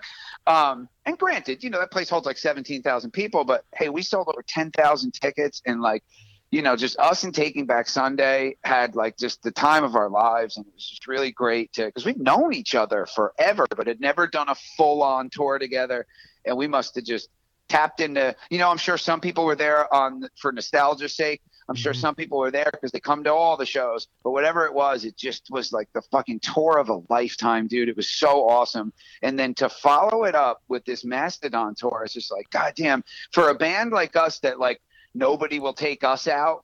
Like we put together, I think, the best packages in the business. I mean, I think like Every Time I Die, it's almost like 3 headliners, It's like there almost is no opener. Every Time I Die is a bona fide one of my favorite groups. Yeah, and then of course Mastodon. We're all giant Mastodon fans. It's like, it's not all the time. It's not every summer that I get to say I would pay to see this tour. Holy shit! Like, so I could not be more excited. Like, I have to like kind of calm myself down because I'm like so fucking pumped about this. We've been trying to put something together with Mastodon for a while.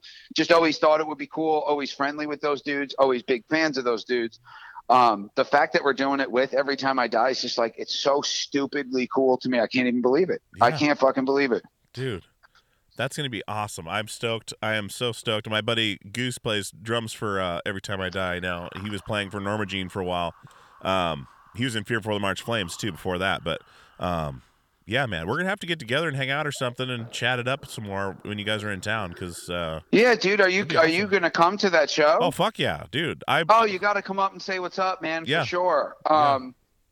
I get all pumped, dude. I'm fucking all pumped right now talking about that tour. I can't. Might be my favorite package, and it's just like 2 summers in a row, like awesome. It's not always easy, dude. It's not easy for a band like us, anyway. Like putting together these packages. It's like, God, who do we like? There's a million cool bands, but then like putting it together money wise and logistically, and like every band has their own plans too. So I feel really fortunate that we've been able to put this together. You brought up touring with Thrice before. I just want you to know, every tour to me should have Thrice on it. Oh, yeah. And I don't mean just our tour. I mean every tour in existence should have Thrice on it. I love that band so passionately and so deeply. I mean, I've never told those guys this, but like a lot of the time when I was getting clean, like I would put on Thrice, and that shit, like some of their songs come on now and it's, I can almost like smell that time period. It's just the music has burrowed deep down, man. It means a lot to me. And sometimes I like those guys and care about those guys so much that, when we see each other in passing, it's just I could never articulate how much all 4 of them mean to me as people and just as influences personally and musically. And it's just like, instead we have 3 seconds to say, hey, what's up, man, and give a hug and then bounce. But I couldn't love those guys anymore, and always so happy for their success when they took a break. I think I knew it was a break because I just couldn't imagine a world without Thrice. So just so happy to see them back and thriving and doing their thing. Does Eddie live in Portland? No. We were talking on the phone yesterday. He was on the way back. They were practicing for some shows they have coming up down in Orange County. They were down at practice, and then he was heading home to San Francisco, where he's living right now. Did he live in Portland for a while, though? No, Why do I feel he told me he moved to Portland? I don't think so. I didn't know about it. But maybe it's because he told me he worked at a Starbucks that I just thought it was in Portland or something. Like, I could have swore. I'm thinking of like a one thing he said like 3 years ago, so I'm sure I'm wrong actually. But no, I miss those guys a great deal. Those guys taught us so much, dude. First bus I ever was on was Thrice's bus. That's right. You know, a lot of people never get to go on a tour bus their whole lives, you know, and it's like we were on Warped Tour in a van, and Thrice were like our big brothers, man. They really took us under their wing. You know, how easy would it be to have some like fucking corny competitive bullshit, especially since like Thrice was 10 times the size of our band, and they took us under their wing and really showed us the rope to the point where I remember making our second record, and like 3 or 4 times, like Claudia would be like, like Thrice, like Thrice, like Thrice. Because we were just, dude, I remember coming out on tour and being afraid, like, oh my God, we're on tour. This is the real shit. Do we belong? Are they gonna find out we're frauds and we actually have no idea what we're doing? And you play with a couple sloppy bands and you say, all right, I got this. And then you saw Thrice and you said, fuck. You were like, man, what the fuck, dude? Like, they were just so tight and so good. And the music, it was really popping for them, but they were real dudes. I like work for Thrice. I should get a Thrice paycheck. This is how I talk to everybody about Thrice. They're just one of my favorite fucking bands, dude. And I am always hopeful that we, if you want to be real about it, I'm sure it comes down to money between managers and booking agents and shit like that, because I always want to tour with Thrice. And I know the fans want it too. And it's something that has to happen sooner than later, if you're asking me. Oh, absolutely. Absolutely. That would be an amazing bill.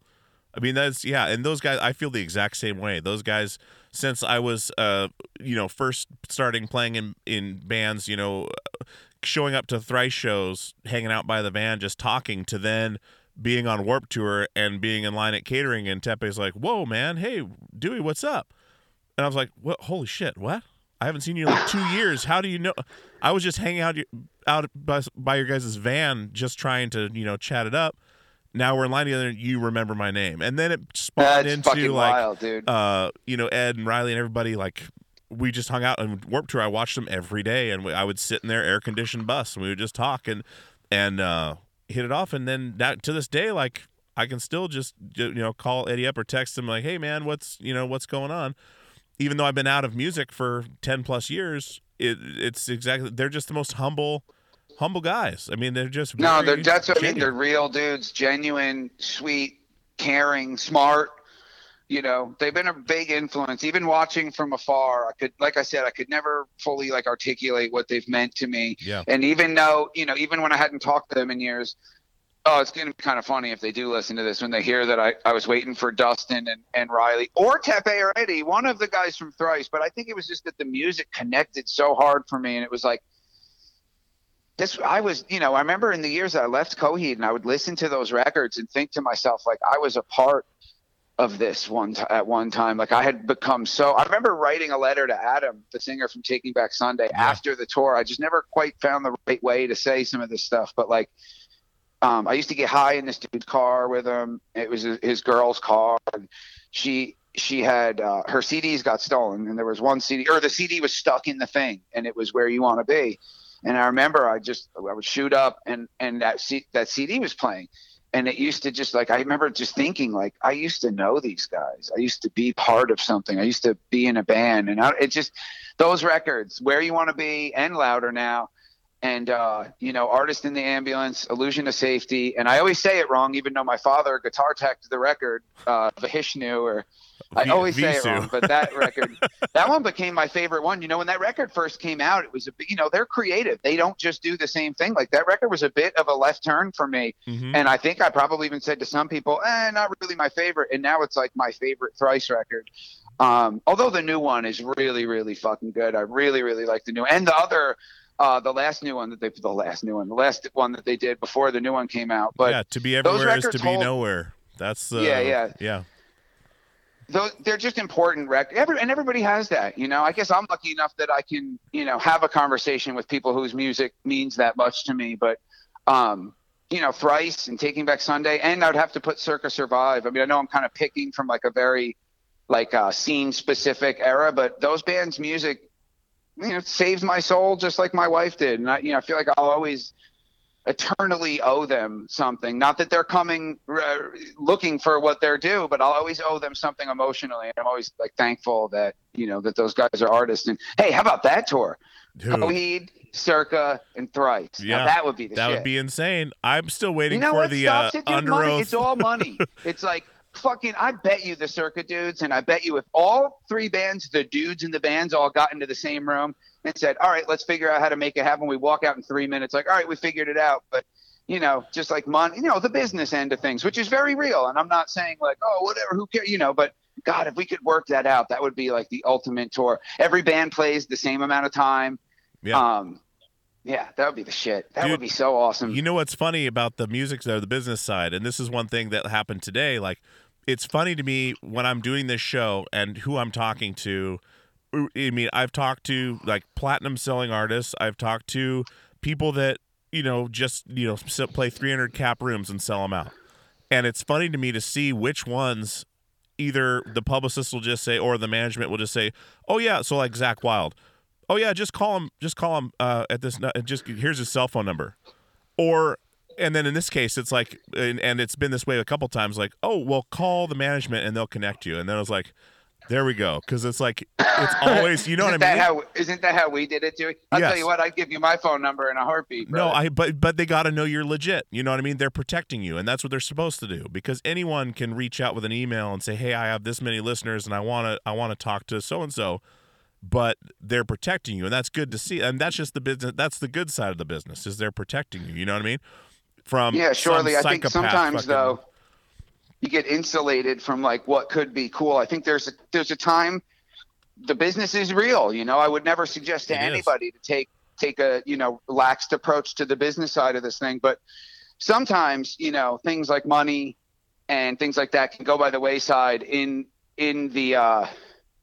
support of what's awesome. And a tour like that, it's like, come on, let's figure it out.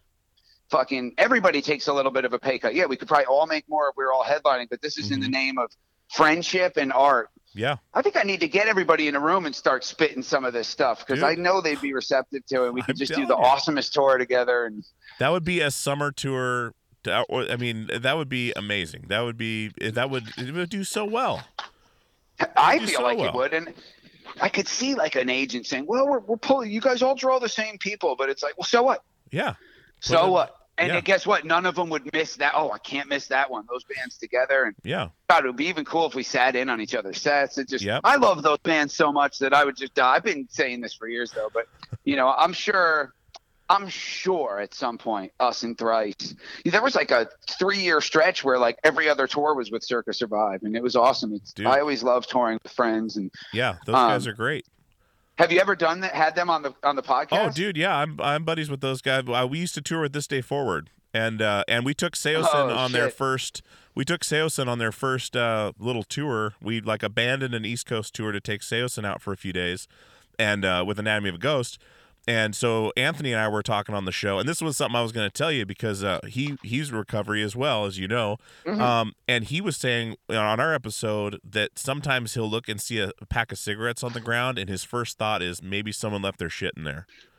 And but he doesn't pick it up. But he's like, he still has those thoughts. And I got so many emails from that episode because of people saying, hey, you know, hearing Anthony talk about his heroin addiction and coming out of it made me ask for help. Like, those emails are amazing to get because people are listening, and it's, you know what I mean? Like, with your situation, I was almost saying, not to be crass, but I was almost thinking when you were talking about those suicide notes, looking back on them, maybe publishing those somehow, and maybe those would touch somebody like, holy shit, he was in this place? Oh my God. I'm in this place. We were going to put them in the liner notes of that record, but it just was a little too ill for me to let my buddy see, honestly. It was like a little too deep. Yeah. I'd almost be like more comfortable publishing all of them, but like sitting there going through them and trying to pick out one or two to be in the liner notes, like in the background, it was like, oh my God, this is so deep. And so it's so embarrassing too. It's just like, oh my God, how fucking stupid. Yeah. But, Anthony is a powerful force, like in this. He sure is. You know, when I say scene, I just mean music in general, because I think at this point, after all these years, Thrice, Circa, Coheed, I think we transcend any specific scene. I think creatively, and I think just like administratively, if that makes any sense. I just think in every facet we've kind of transcended a scene. But Anthony's always been a powerful figure, and always been somebody I consider a good friend. Me and him actually got into like a little argument once because he said he was going to do a song with Weird Science, and then I emailed him and he didn't email me back, and I was probably having a bad day, and I was like, Anthony, don't treat me like that. Don't make me feel like a fool for thinking we're friends. And he was like, yo, do you know how many emails I get every day? And I did think to myself, oh shit, that dude probably does get 100,000 emails. I get 1,000 emails a day. What's Anthony fucking Green getting? Yeah. But he's somebody I love dearly. And talk about This Day Forward, dude. I remember like Colin, the drummer of This Day Forward. He lives right down the road from me in Portland. Yeah, now he's like one of the most creative guitar players that I've ever heard. And he's just, I remember asking him once, I said, what's the difference like playing guitar and playing drums? I was like, God, playing drums is like hard physically. You'd be like, dude, I'll never do it again. I love playing the guitar. I said, oh, more power to you, man. But I remember Colin walking around at South by Southwest, pre-Circa Survive, handing out business cards like drummer, guitar player looking for a band. Oh, Jesus. And I remember thinking like, fuck, man, good luck to Colin, man. I hope he figures something out. Never did I imagine that it would be fucking Circa Survive. Dude. One of my favorite bands. Yeah, it's just so cool. They came over to Europe with us. I think it was their first time there in Europe, and Anthony was this shy front man, and he wore a winter jacket on stage. And, you could tell he had a thing, though. He wasn't like, but he wasn't the Anthony that you see now. It's like total comfort, total energy, just, beaming out of him. But he was like this shy kid, but they're still fucking awesome. And then our merch guy, Kwame, got so into the record. I remember even feeling like, a little bit like jealous at the time, some young man shit, like on some like, man, what was Kwame like? Kwame had been my best friend since we were like 5 years old. I remember thinking like, man, what was he like that band so much? And then I got into the record probably even as much as him, but now they're one of my favorite bands. And, I haven't seen those guys, and God, touring wise, like 2 years ago by, and you haven't even seen those guys, but it's always all love, and we've toured together so many times. It's hard for me to imagine not again in the future doing a tour with them. I think there's some fucking weight to this Coheed Thrice Circa tour, man. I hope Blaze listens to your show. We got to get this shit to happen. This is where ideas come from, man. This show right here. Dude, I got to start checking out the podcast. Dude, go listen to the Sage Francis episode. He did the same thing. He flipped the interview on me in the first 11 minutes, and then we started talking about. We started talking about his unreleased stuff from Epitaph and how he's going to release it somehow. And I said, dude, record store day.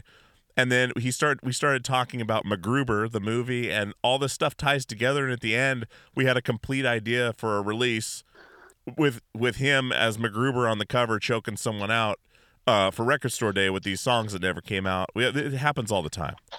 Oh, that's amazing. But dude, I couldn't be a bigger fan of MacGruber, by the way. Love MacGruber. Sage Francis. Here's a quick little story. I know you got to go. I'm fucking talking your ear off. Dude, this is awesome. I'm loving it. So I'm not in Coheed.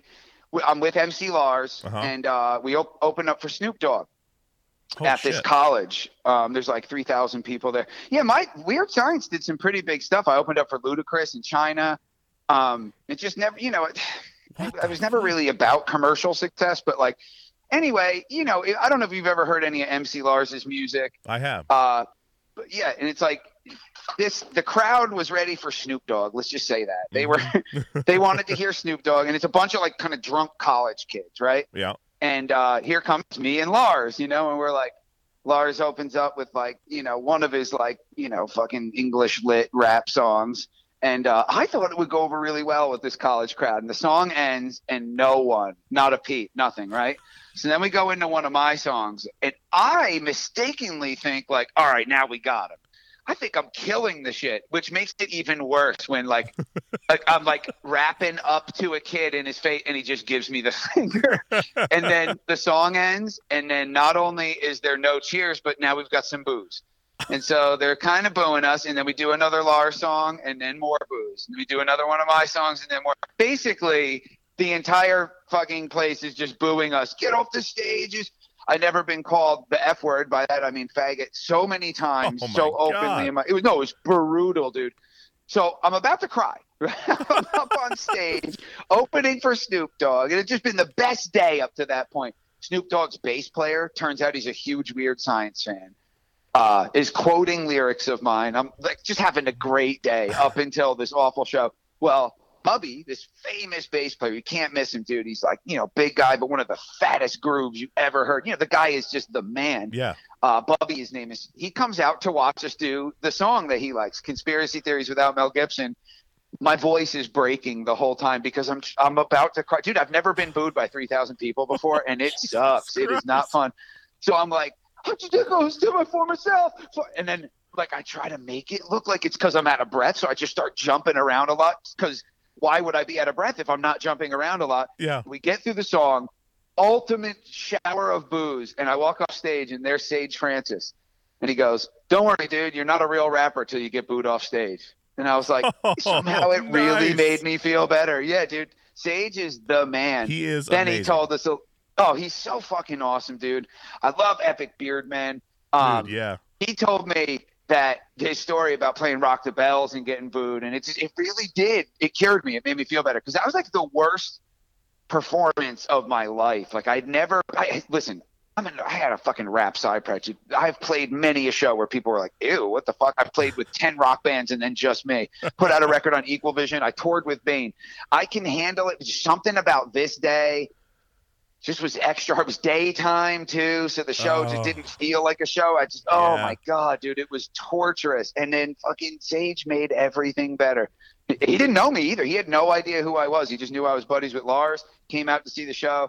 I walked down. He could see that I was upset, and he said, don't worry, man. You're not a real rapper till you get booed off stage. And I was like, I fucking like that dude a lot. That's what's up. And we ended up having a good-ass time. Snoop took a picture with all of us and all of our friends, and Snoop was pretty cool. Cool enough. He charges $100 a picture, and he didn't charge us, so that was cool of him. Nice. Yeah, he plays the show, and dude, the line is basically every single person at the show is gonna pay $100 for a picture with Snoop Dogg.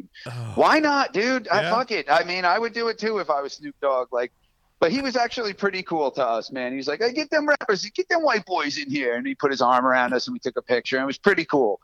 But that was like a life-changing story that Sage Francis is forever intertwined in my psyche because he was really sweet to me, and I'm just a fan of his music. I've always been a fan of his. Yeah. But that's another reason why it sucked so much getting booed that hard at a show because, come on, man. Fucking Bubby's watching and Sage Francis is here too. But Lars is such a pro too, dude. Like what Lars does, he knows it's off the beaten path, dude. It is like an alternative kind of thing that he's doing. And he does it and he's for real. I mean, talk about knowledge of hip hop music.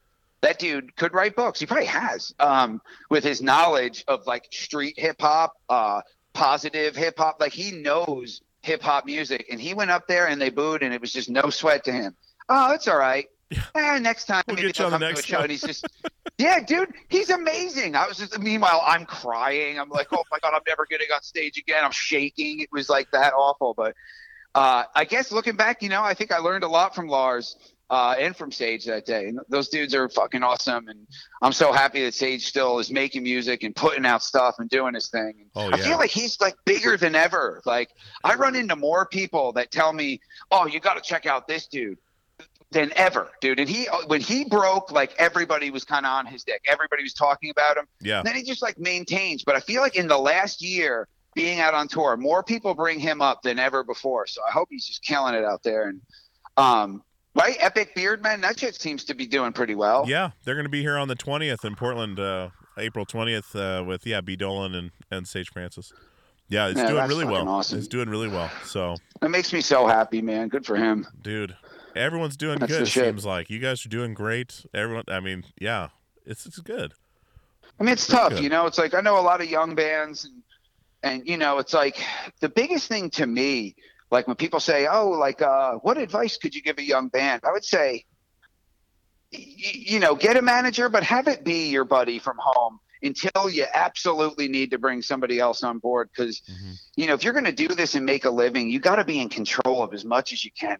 Yeah. You've got to be in control with as much as you can because enough hands in the pockets are going to you could be a band drawing 500 people a night, right? Or Yep. even you could be a band drawing 300 people a night and either have your mortgage paid for and everything all right in your life, and or have nothing, come home with nothing. Because I've seen both, dude. Yeah. I've seen both. I've seen and drawing around that number, and that says to me, and it ain't about hey, well, these tickets were 11 and these were 13. No, it's like some people let in all these outside influences and they just kind of rob you blind. I mean, I've met rappers that like they go out on tour. They draw the biggest show on the tour had 200 people there, but they generally draw about 100, 150 people a night, and they come home with 30 grand, and they come home, their rent is paid for the next 6 months, and they're good. Yeah. And I'm just there is no manager. There is no, the booking agent gets a small percentage and is happy to do it. It's a small booking agency. And I was like, man, that is fucking how you do it.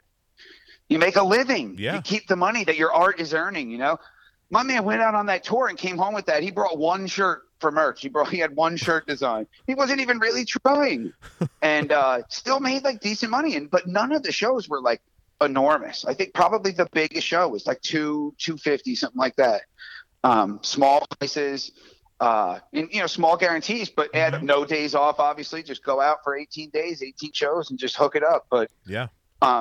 You can't quote me on those numbers, but he came home and paid his rent. Maybe it was 20 or whatever he came home with. Though it was like good money. It was like, all right, you're making enough. money doing your art. Yeah, it was enough, and you're carving out a financial spot for you with art, and that's no easy task. Because then it's like I see these bands, and yes, a band by the very nature of being a band, there's 4 guys right there. That's different. And then you got crew guys, but like. And then you got, we need to get in the band bus thing. And then we can't afford a big bus, so we're in like one of the bandwagon things. It's like all that stuff. I don't know. Coheed was the last band to take a bus. I remember we'd pull in. We were main support.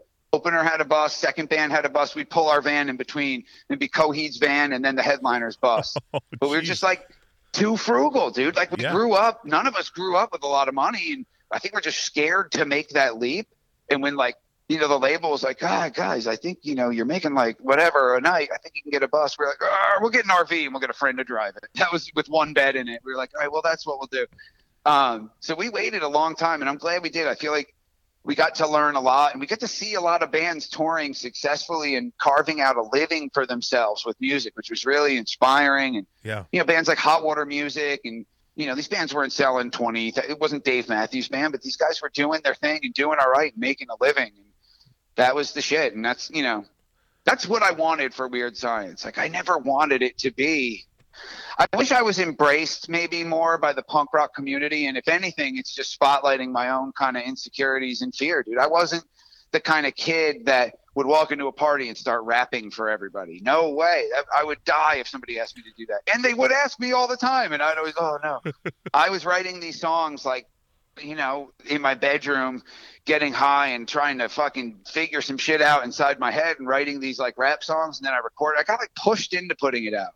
And then just like the reviews came out and it really like fucked me up how bad they were. But, it was scary at the time. It was like, oh my God. I remember this one review. It was this story about a guy who tried to smuggle 250 Oxycontins from whatever, say California to New York. I don't remember where it was, but so he swallowed them all in little baggies in his stomach. And anyway, sitting on the plane, he has some kind of reaction and he has to have surgery. This is a review for my record. So I'm reading it like, what the fuck? Did they accidentally put the wrong thing in here? So he has the surgery. They pull the Oxycontins out. He gets arrested, this and that, the other thing. Turns out they were Tylenol PMs. He had gotten ripped off. The last sentence was, this guy's idea was a little bit better than Josh Eppard's idea of putting out this Weird Science record. What? And I was like, goddamn, kudos for the creative review. That's but insane. Man, that fucking stings, dude. It was like fucking 8 pages long. There's this long-winded story. And Equal Vision sent me a package of all my reviews, my press stuff, and there was like maybe 1 or 2 good reviews out of like 400. And I was just like, I got eaten alive. And then I was like, well, I'm just not the kind of creative person that like, I don't mean this in a sad way, but like I never believed in myself enough to like be like, no, we're putting this record out right. Like once we're in the project, I can say, no, I know the song has to be this way. I can feel it in my heart. I feel it in my soul. But like I never like not to overuse this word, but like in the more administrative things, like putting out a record or the artwork or this or that, I just was too shy. I was too shy to be like, no, it has to be this way. I know this will sell. I could never say something like that. Yeah. So I got kind of pushed into putting it out. And I'm thankful that happened, because people that were in my circle from Equal Vision and people like the guys from Bane, like the singer from Bane told me he thought it was the most punk rock record he ever heard. And then we got kind of like heckled at New York City at CBGB's. Weird Science did opening for Bane, and the singer from Bane like kicked the dude out of the show when they went up to play. It was like, you know, yeah, it was fucking awesome, dude. And like the guys from Bane, like I'm friends with some of those dudes, friends with Zach to this day. We stayed at his house, and like, you know, I made a lot of lifelong friends doing the Weird Science thing. But it's like, if I could go back, I wish I had a little bit more confidence and said, oh, you don't like my record? Fuck you. I did say that literally on the record, but I don't know if I felt it as much. It was scary, dude. It was scary to get laughed at by so many people just quoting Weird Science songs. So this is nothing new. I literally have a song called Fuck You, where it's like, you don't like my record? Fuck you. And I also have a song called Joshua, They're Laughing at You. But I don't know, man. Weird Science was my own little thing that I did, and it was cathartic for me. And then all of a sudden it was for the whole world. And like, that was a scary thing for me, and something I maybe wasn't quite ready for. But on the flip side of that, like the fact that it has fans, and in the last like 3 or 4 years, you know, maybe since we haven't done anything, like maybe I can't say this anymore, but 2 years ago I would have said Weird Science has more fans than ever before. Every day I get a message about somebody really connecting to the music. And, you know, I made this record called Sick Kids. Wow. It was this really strange time where it's like, I'm telling people that I'm clean, yet I'm going in the vocal booth and rapping about how I'm lying to everyone about how I'm not clean. Then I'm shooting up in the bathroom of that studio and coming out all fucked up and sweaty and saying I'm clean, and then going in the booth and being like, ha, ha, ha, ha. They think I'm clean, but I'm not. These fucking idiot. It's the strangest thing, dude. Like, but really, I cry for help, dude. And like on Warped Tour, the singer from Less Than Jake being like, don't bring that guy out on stage anymore. And I had heard it can't be that he thought my performance was that bad. I rapped 8 bars of a song, and I thought, you know, I know I can rap live better than a lot of rappers that I see. So I did my job, but it was meant to be like not necessarily ironic, but it was more of like a statement. It wasn't saying like, look at this 5-year-old kid doing coke. Isn't that awesome? Yeah. It was meant to ruffle some feathers, but apparently he got upset by it. But I don't know. Then again, maybe he really did just think I stunk, or maybe he just didn't want 2 dudes up there rapping at Warped Tour. Who knows? So I'm not, but it hurt my feelings. And then it was just like, God, can I keep doing this? But I don't know. Confidence has always been like a weird thing for me. And again, going back to all the way in the beginning, I think that's why drugs spoke to me so much, dude, because all of a sudden I felt confident because every edge had been rounded off. But rounding off those edges in a natural way without the use of opiates, I think that's like, you know, for me, it would have been and was one of the biggest challenges in life. But learning how to do it without drugs has been like, you know, obviously more rewarding than filling your body full of chemicals and fucking up your whole world and shit. But dude, yeah, rap records, Jesus, Christmas, Dewey. We've talked about a lot of stuff.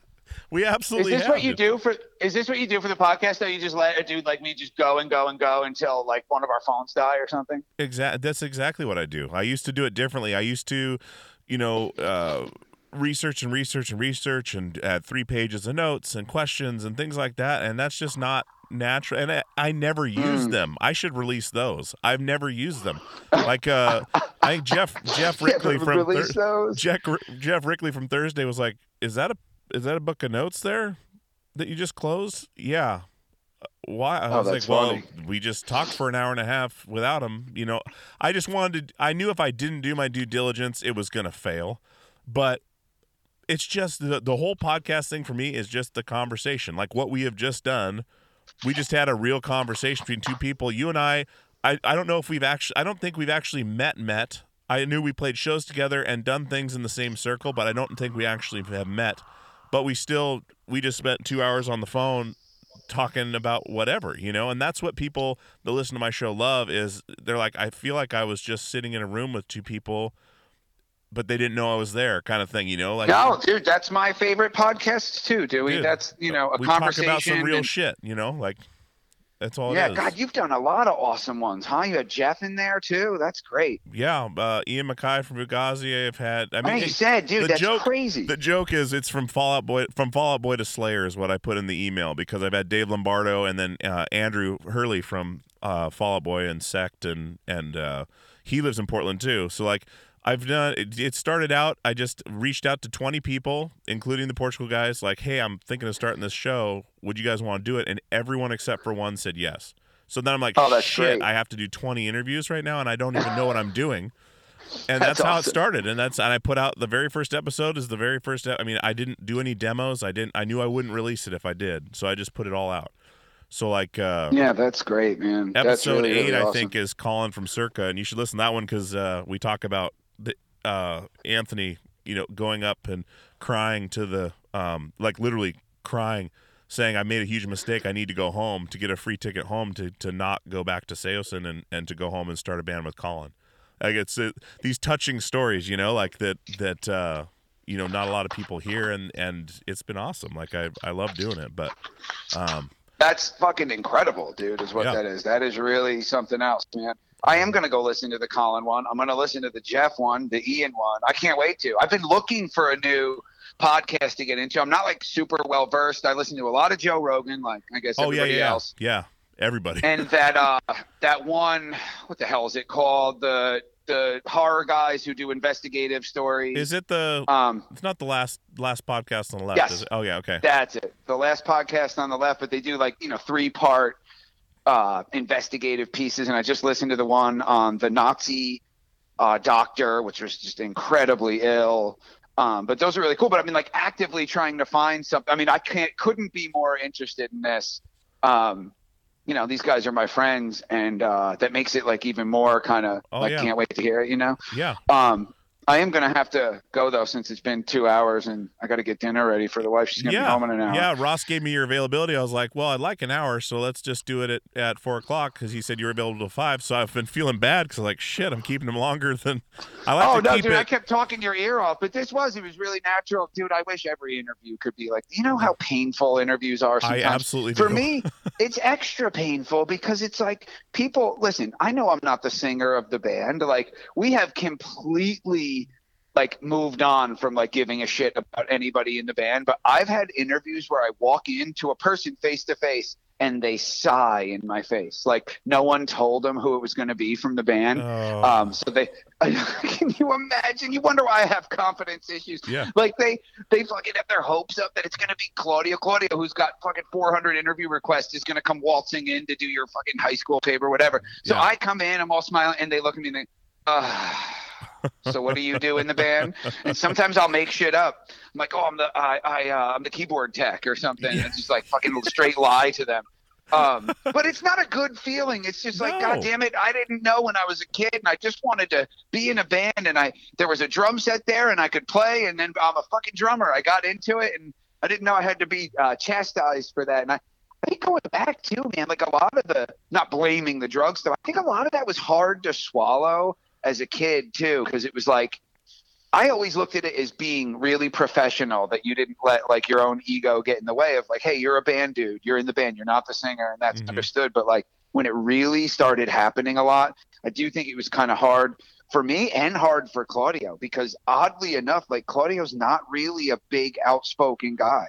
No. I think maybe he could tell the same story about what Weird Science was to me. It was maybe art to him. It was this incredibly personal thing that, he didn't want to be a singer. I don't think. I think he got pushed into being a singer when he was a kid. He always says he wanted to be the drummer. And then I'm this loud, super talkative, obviously boisterous guy, almost more like a singer. So it's kind of funny. It's like me and Claudio switched places somewhere, or souls switched or something. But he's, he doesn't like doing interviews a lot of times, and he doesn't. Certain ones he does, but I think, he's shy, and it's not an act. He's the real thing shy, which of course you'd never get that when he's, jumping all over the stage, playing the guitar behind his head. But that's, I don't know, it's a character, it's part of a show. Sure. It's almost like me. I can talk a lot when I'm representing the band, because I have more faith in Coheed and Cambria than I do myself.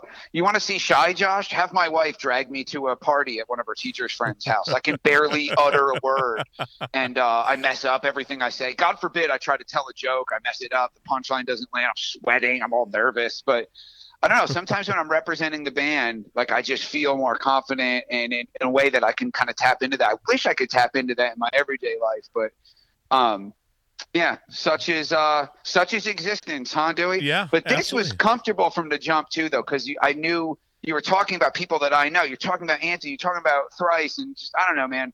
We hit it off. You have a really natural energy about you that's like inviting in a way that makes it really comfortable. Well, I appreciate that a lot, man. I that's what I strive for. I try to keep. I mean, if I want to talk to someone, it's because I want to talk to them. It's not like, hey, this person's huge. I could probably get a ton of plays if I interview this person. It's like, no, I want to talk to who I want to talk to because it's natural, you know. And you're one of my favorite drummers, and just I mean, this has been a treat, man. I really appreciate it a lot. And like I said, if it comes down to, I mean, we should when you hit Portland for the Mastodon tour, we should, you know, get together and chat or something. Or I mean, well, hey, can I give you my number right now? Yeah, sure. Let me cut it off. Don't put that on the podcast. Oh, obviously. hell no, I don't make that mistake. But yeah, man, I really appreciate the time. You know what I mean? This has been awesome. You know what, dude? It's cathartic for me too. Like, just to talk about this stuff with someone else listening, it's different than your own thoughts, you know? So it's like sometimes rummaging through this stuff, you figure some shit out along the way, you know? So it's really healthy, I think, for me. Dude, you should think about doing a podcast. You know, a lot of people tell me that, but I'd fuck it up, man. Oh, I don't know. Right now I'm starting to just do drum videos where I just throw up my phone and just throw them up, and maybe I'll take it to like a little bit more of a produced thing and maybe start putting them on YouTube and whatnot. But like, there's so many like so heavily produced drum videos and stuff that today I put one up where it's like just a barrage of mistakes. And I said, you know, we see so many like pristine mixed with samples laid in like drum videos. Here's the real thing. Here's a drummer in his little studio room fucking around making mistakes everywhere. Here you go. I put that up 10 minutes before you called. Oh, rad. I'm gonna check that out. The shit's still nasty, but I'm fucking up everywhere. But I don't know. I thought there was something cool about like putting up the real thing. This drummer I know, Chicken, who's like a famous, great drum, plays with P-Funk and just a groove guy. Like he's not a slick, like he's slick in a fucking adult way. Yeah. Super tasty, groovy guy. One time I was like, oh man, I messed up. He said, oh, you made a mistake at a show? So what? That's the best part of the show. And it really kind of changed my life. I was like, that's awesome that Chicken, he really believes that. Like I saw Radiohead play in Liberty State Park. They only sold 2,500 tickets, and somehow when I was like 18, I got a ticket to that show, me and my buddies. And we went to see them, and they messed up. Oh, it wasn't Karma. Maybe it was Karma Police, but one of their big hits, they messed it up like 3 minutes in, and they were just laughing on stage. They started it over, so we got to hear it twice. Yeah. And they played the best version, and it was the best part of the show.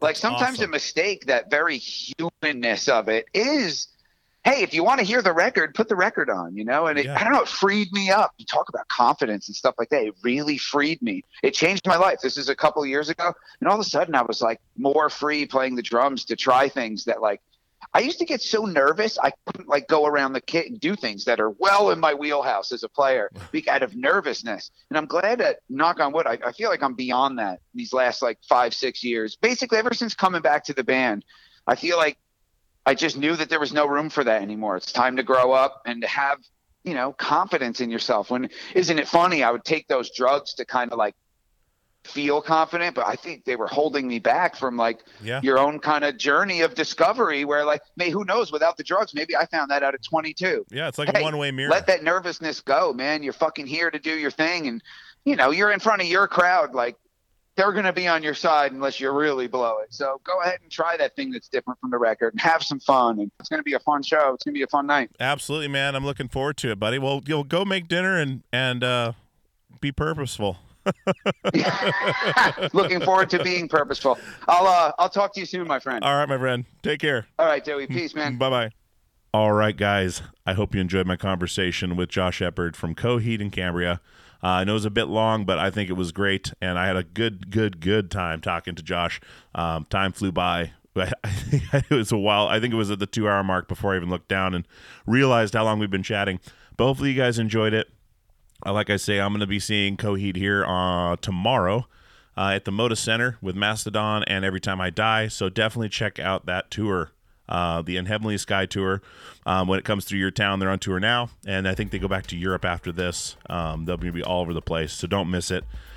Check out the sponsors, Merge 4 Socks, artistflags.com, rockabilia.com, and check out my buddy Ryder's studio, RER Studio, on the socials. He's the one who made that amazing guitar strap for me.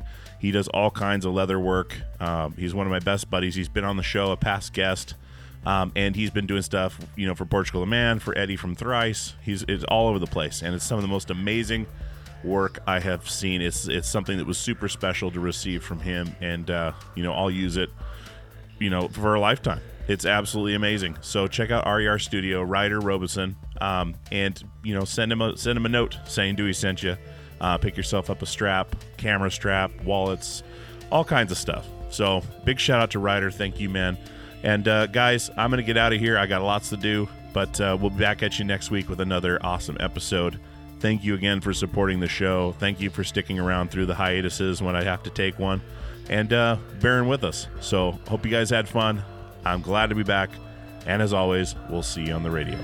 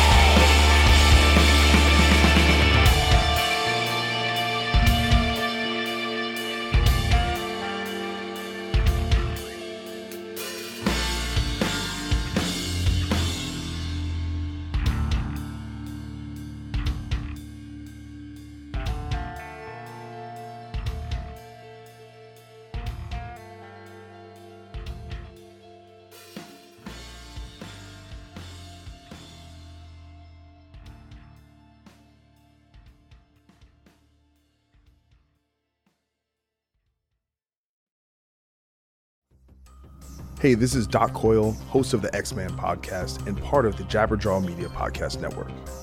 The X-Man podcast is where I talk to professionals in the music world and other creative industries about the challenges and transitions of leading monumental ventures. This podcast is for those passionate and driven 20 to 30 somethings at a crossroad trying to figure out what's next. Listen and subscribe at jabberjawmedia.com.